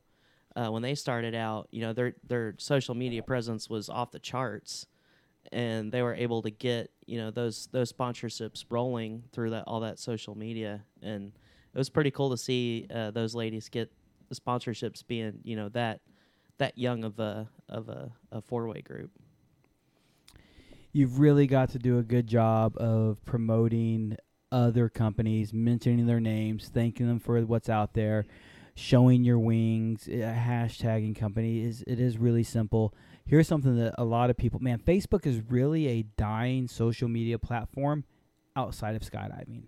It's amazing, and we actually talk in these marketing things and seminars at PIA about how marketing works, and I've been listening a lot to different social media things, including the founder of Twitter was just on Rogan. Did you listen to that? Yeah, I did. And I actually want to start using that more for the knowledge-based conversations the Rating Center can have with people, because how that conversation evolves is great. And Twitter would be better. Like both Gravity Lab and Rating Center can be on both, but Rating Center would benefit more from the Twitter presence, where Gravity Lab Radio will benefit more from the Instagram presence. But Facebook is really a dying social media platform. It's turned into MySpace. But in skydiving, it is still huge, and in skydiving is still big. And something that people don't know, type the @ sign and the name of a company, and that's how you tag, @Performance Designs. You have to type the whole damn word. Who doesn't know this? Dude, you'd be blown away. Justin learned it by doing the show. Oh, Justin, really? Yeah, dude. You know what the really annoying part is? You can't copy paste that. No, you Oh can't. my God, such a pain in the ass. And if you don't find it, you need to go to their page. And if you go to Performance Designs or the Rating Center or anybody's page on Facebook, it'll say facebook.com/the Rating Center. Facebook.com Spaceland 2, I believe, is what Houston's is. Is that right, Nick? Spaceland 2 is Yep. Houston's, yeah. So if I can't do @Skydive Spaceland Houston, sometimes it doesn't pull up right. I can do @Spaceland 2. So if you know their /name, that's their @name. And that's how you tag these manufacturers. That's how you tag these companies. And yeah, no, I regularly get friends asking me, how do you do this? They're almost always newly sponsored athletes. You're like, hey, bro, help me set this up. Help me do this. So that's how you do it. Man, there is a YouTube tutorial for every question you've ever even thought of. 1,000,000% so, man. It's unbelievable. By the way, I want to mention something on YouTube right now, and I'm very curious about the fan base. It's super late in the show, so you might not hear this or see this. But look on YouTube for Skydive Vibe. Skydive Vibe is a company, a gal named Catherine. She is reviewing skydiving products, all sorts of products, all sorts of things out there. And I think our sport really needs it. And I've been checking it out. I've been watching it, man. And she's got a French-Canadian accent, so that kind of grades on me. Sorry, Catherine, French-Canadian joke. But that is out there. So if you're a new jumper, check it out. I really want to know what you guys think about that page and what she's doing. I really want to promote and push it because I think it's such a needed thing out there for you guys to have that if we can sit there and look at what she's doing and even give that constructive criticism you guys have given us, maybe, just maybe, she will continue. I mean, she's got 3,500 subscribers in her first year and videos with over 10, 12,000 views in her first year. Only a couple with that many. But she's doing okay. So, guys, check it out. I'm super curious to what you think of it. I'm positive she takes super good constructive criticism. She talked to me this week at PIA, and we got to speak a little bit. She also presented at PIA about how to make effective content. So, pretty heads up, lady. Just curious to how that's going. We are just back. PIA was one fucking hell of a whirlwind. I can't promise you what's going to happen with Gravity Lab Radio this year. We have a lot of exciting guests coming in. My need to travel is about to grow. You made it sound like we're going to do less. Don't make it sound like that. Well, I'm about to travel a lot more. And if I travel a lot more, I don't know how that's going to work with the show schedule. So if I start having to travel a lot with a couple of the different companies I'm working with, I will make you guys this promise. I will purchase and get a second complete mobile studio setup so I don't have to tear down, and screw up your audio cables, Justin. So if I do get as busy with some of these things, guys, I promise you we'll continue to do the shows. I don't know how I do it without Justin and Nick, but we have a crazy year coming up. We don't even know our schedule for the next month. It's been that hectic for me. But in the next couple weeks, you'll see and hear of a lot of our friends coming in. In May, Tom Noonan is coming in. I forget who we had for April. Do you remember? I didn't tell you. I'd have to look at my calendar. But we have some really, really nice guests and fun guests set up coming in, and some different people who we will talk to. We're going to try to continue to get some more guests, and people are coming on board. So thank you guys. Thank you gals for supporting the show, for telling your friends about it. Remember to subscribe. Remember Ryan Leeper coming in with some April 26th. Cool wingsuit stuff. May, we're going to have Tom Noonan. Tom Noonan's going to talk about the 7 continents. He's jumped on all of them. Dude, he's jumped on all 7 continents. That's crazy. Have you been to all 7 continents? No. Not me. Not even close. Even Antarctica? Yep. Even Antarctica. Man. He has skydived on Was it glove weather? Was it glove weather? So we've got a lot coming up. We'll announce next week's guests as we get a little bit closer. We'll kind of release the upcoming schedule. Sorry, I've been a little bit behind the curve. As always, if you've got people you want to be on the show, tell them, promote them. Tell them to send an email to Monty at Gravity Lab Radio. Mr. P. Oh, these jerseys are for sale. Did you know that? I haven't sold many of them The yet. Gravity Lab jerseys? Yeah.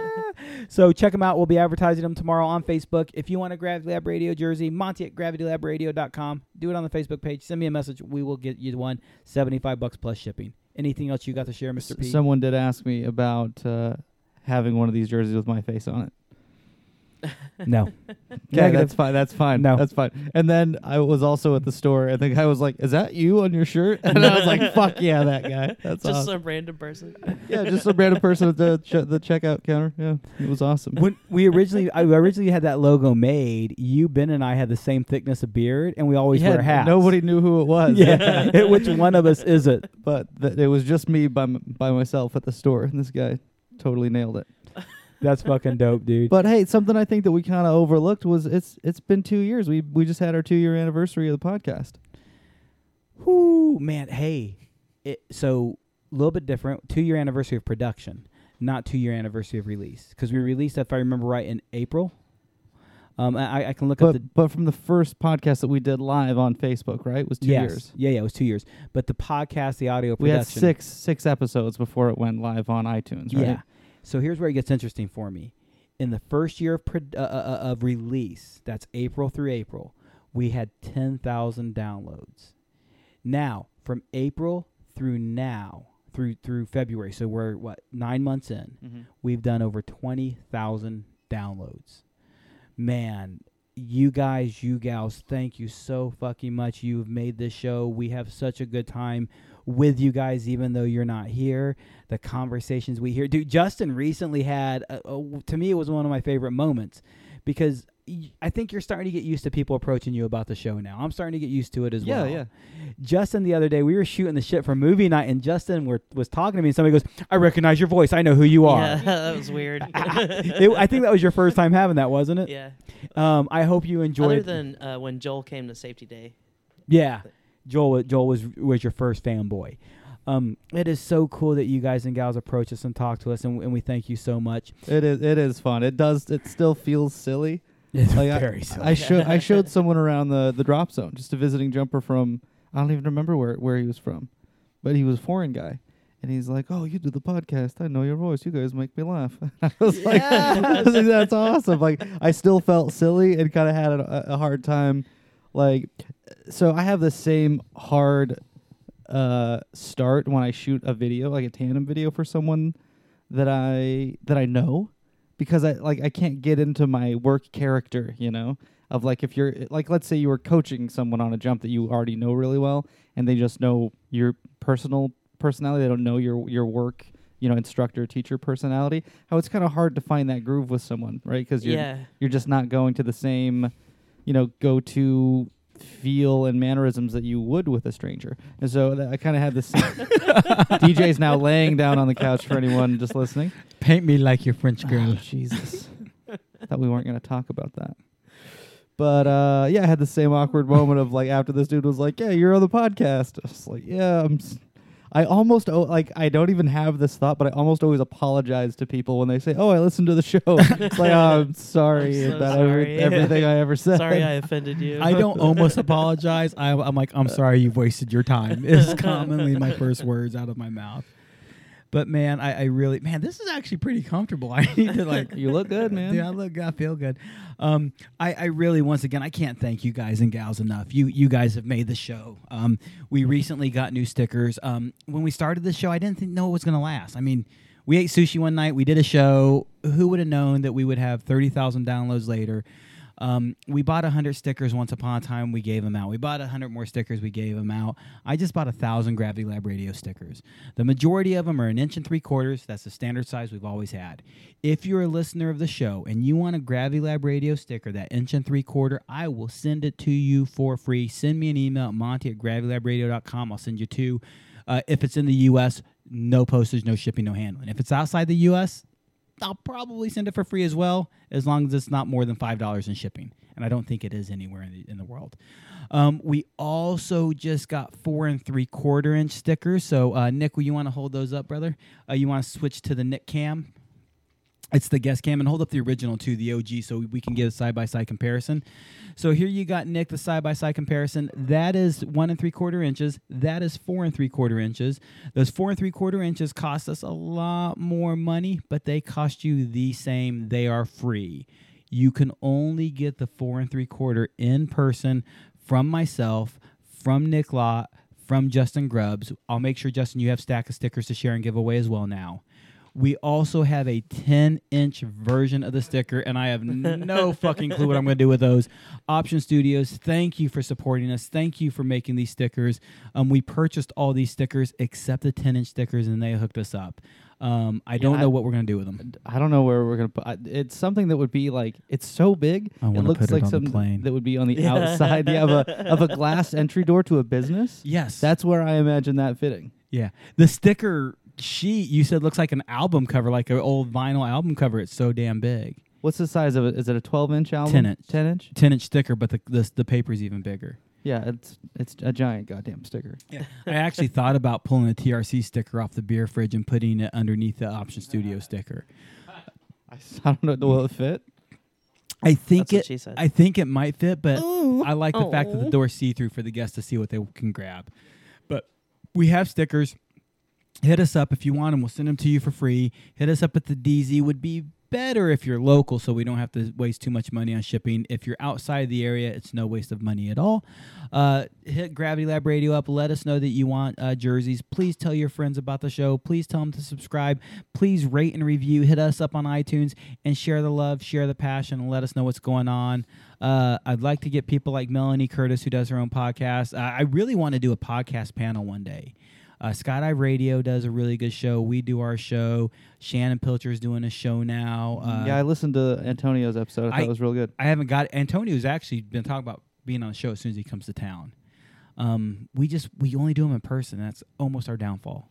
I really like doing them in person. It's like the LMB podcasts are super cool, and I think it makes people a lot more accessible. Yes. But I think the quality of the conversation, especially when the goal is to have a 2-hour conversation, I feel like it's so much better in person. You don't got to rely on this, the signal starts breaking down. voices start getting weird. Body language. Yeah, I don't enjoy it nearly as much. The LB interviews has definitely validated my desire to keep this an in-person format, because everybody said we need to cut it to a go to phone or Skype interviews. I'm like, no, it's the quality of interaction is not there.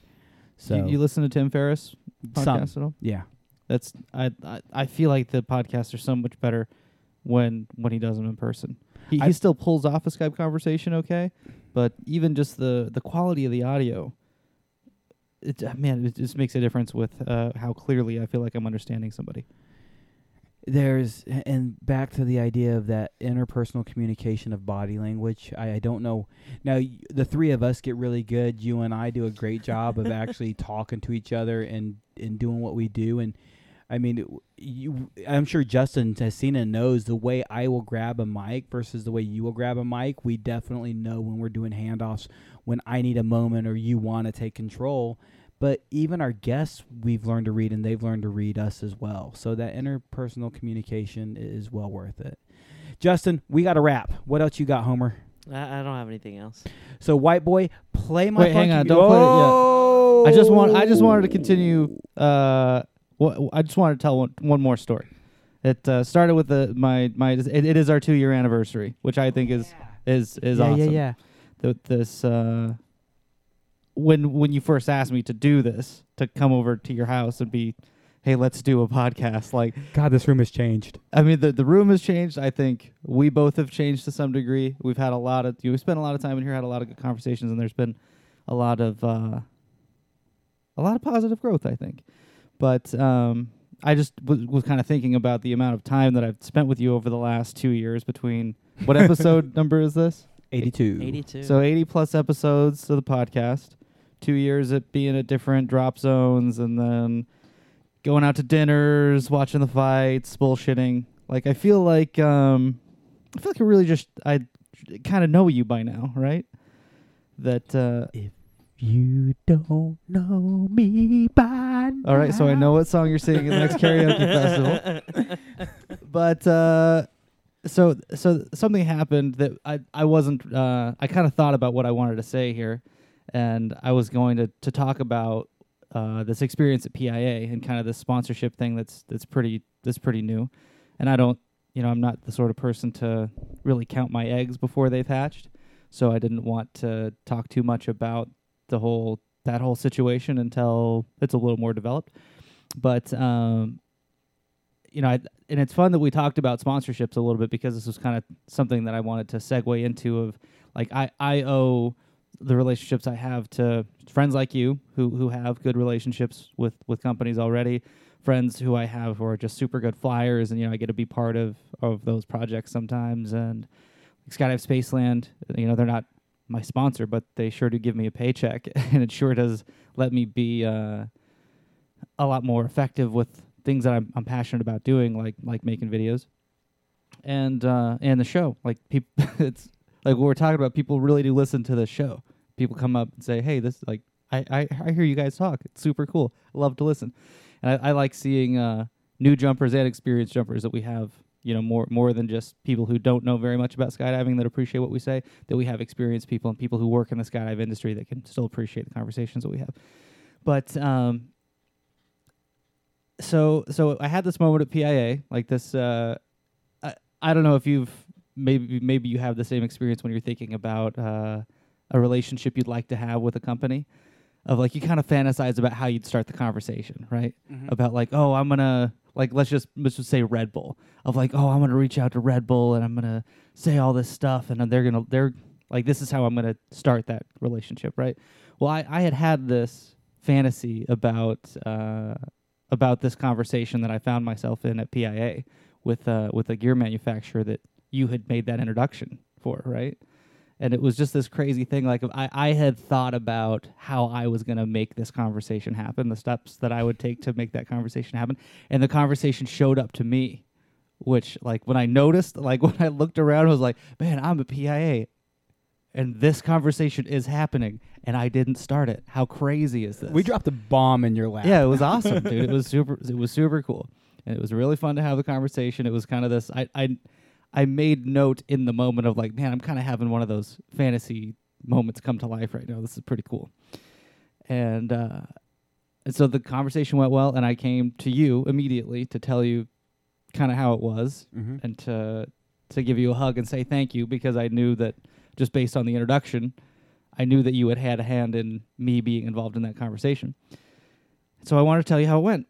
And I was super happy, right? I was real excited, super ecstatic. And anybody who knows me, like, I'm not opposed to being emotional, right? Like, You cry like a bitch. yeah, I love to watch YouTube videos that make me cry. It happened 2 days ago. Sam showed me a video of this little girl singing on like Britain's Got Talent or something, and I'm doing dishes in the kitchen. She comes in with this video, and I cry. Right, so I'm not opposed to being emotional, but I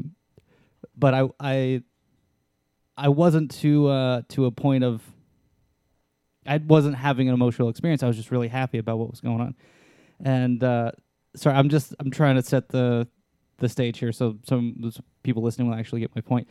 But I was super happy, and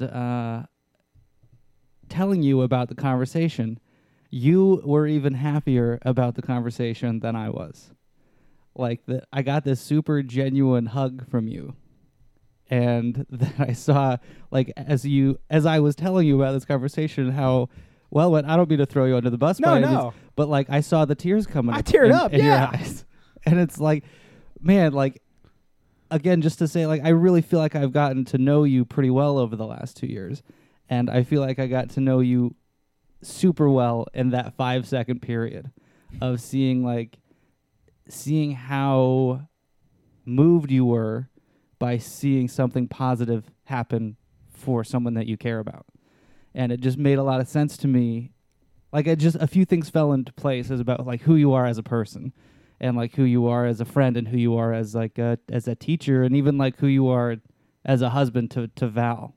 And all these things just kind of clicked and made sense. And I had a huge level of admiration of like, man, that just makes you a good person. Like, that you were happier about this fortunate thing for me than I was capable of feeling in that moment. That meant a lot to me. And I just want to say thank you for all the help that you've given me over the last, couple of years that we've had a good friendship and a good thing going with podcast of, thanks for all the good stuff you do. Thanks for being my friend. Thanks for making me do the show. And just thanks for being you, man. It's been a great ride. You're welcome. 100% you're welcome. I think you know this more now than ever. I think Justin knows this as well. My secret to life, my secret to happiness is push and promote other people's happiness, push and promote other people's success, and then celebrate it with them. And it means everything I've accomplished with everything I've done means something to me. And what it means to me is it allows me to help other people. I don't care that I'm successful with all these other brands and all these companies in this show. For me, fuck me, dude. I really don't care that much as it gives me the ability to share this passion and this love with you, and to share this with you. And man, I'm just honored that I can be part of your success. I'm honored that I can be part of Hank's success. I'm honored that Steven and I can share that success with Skydive Spaceland and the Rating Center, and my wife, dude. Wonderfully, immensely successful woman. So you're welcome. It's very selfish that I do it because it brings me the utmost in happiness. Absolutely, Well, you saw it. Keep that going, man. Yeah. And I know I'm not the easiest person to be friends with all the time, that I'm moody and loud and often say the wrong thing. So, man, I value your friendship, and I appreciate you. You're very easy to get along with. Once you can read my mood, probably. Exactly. Because, man, I can immediately see where you're at and what you're doing, and immediately go, no, not now, no, now. But I think you've also done the same with me. Yeah. So before we start crying and before we start making out like a couple of men, white boy, play my funky music. I always like saying that. There was an old radio show based out of San Diego. I don't really believe in this statement, but I always loved that he ended his show with, "Love me, love my show, I'm out." Word.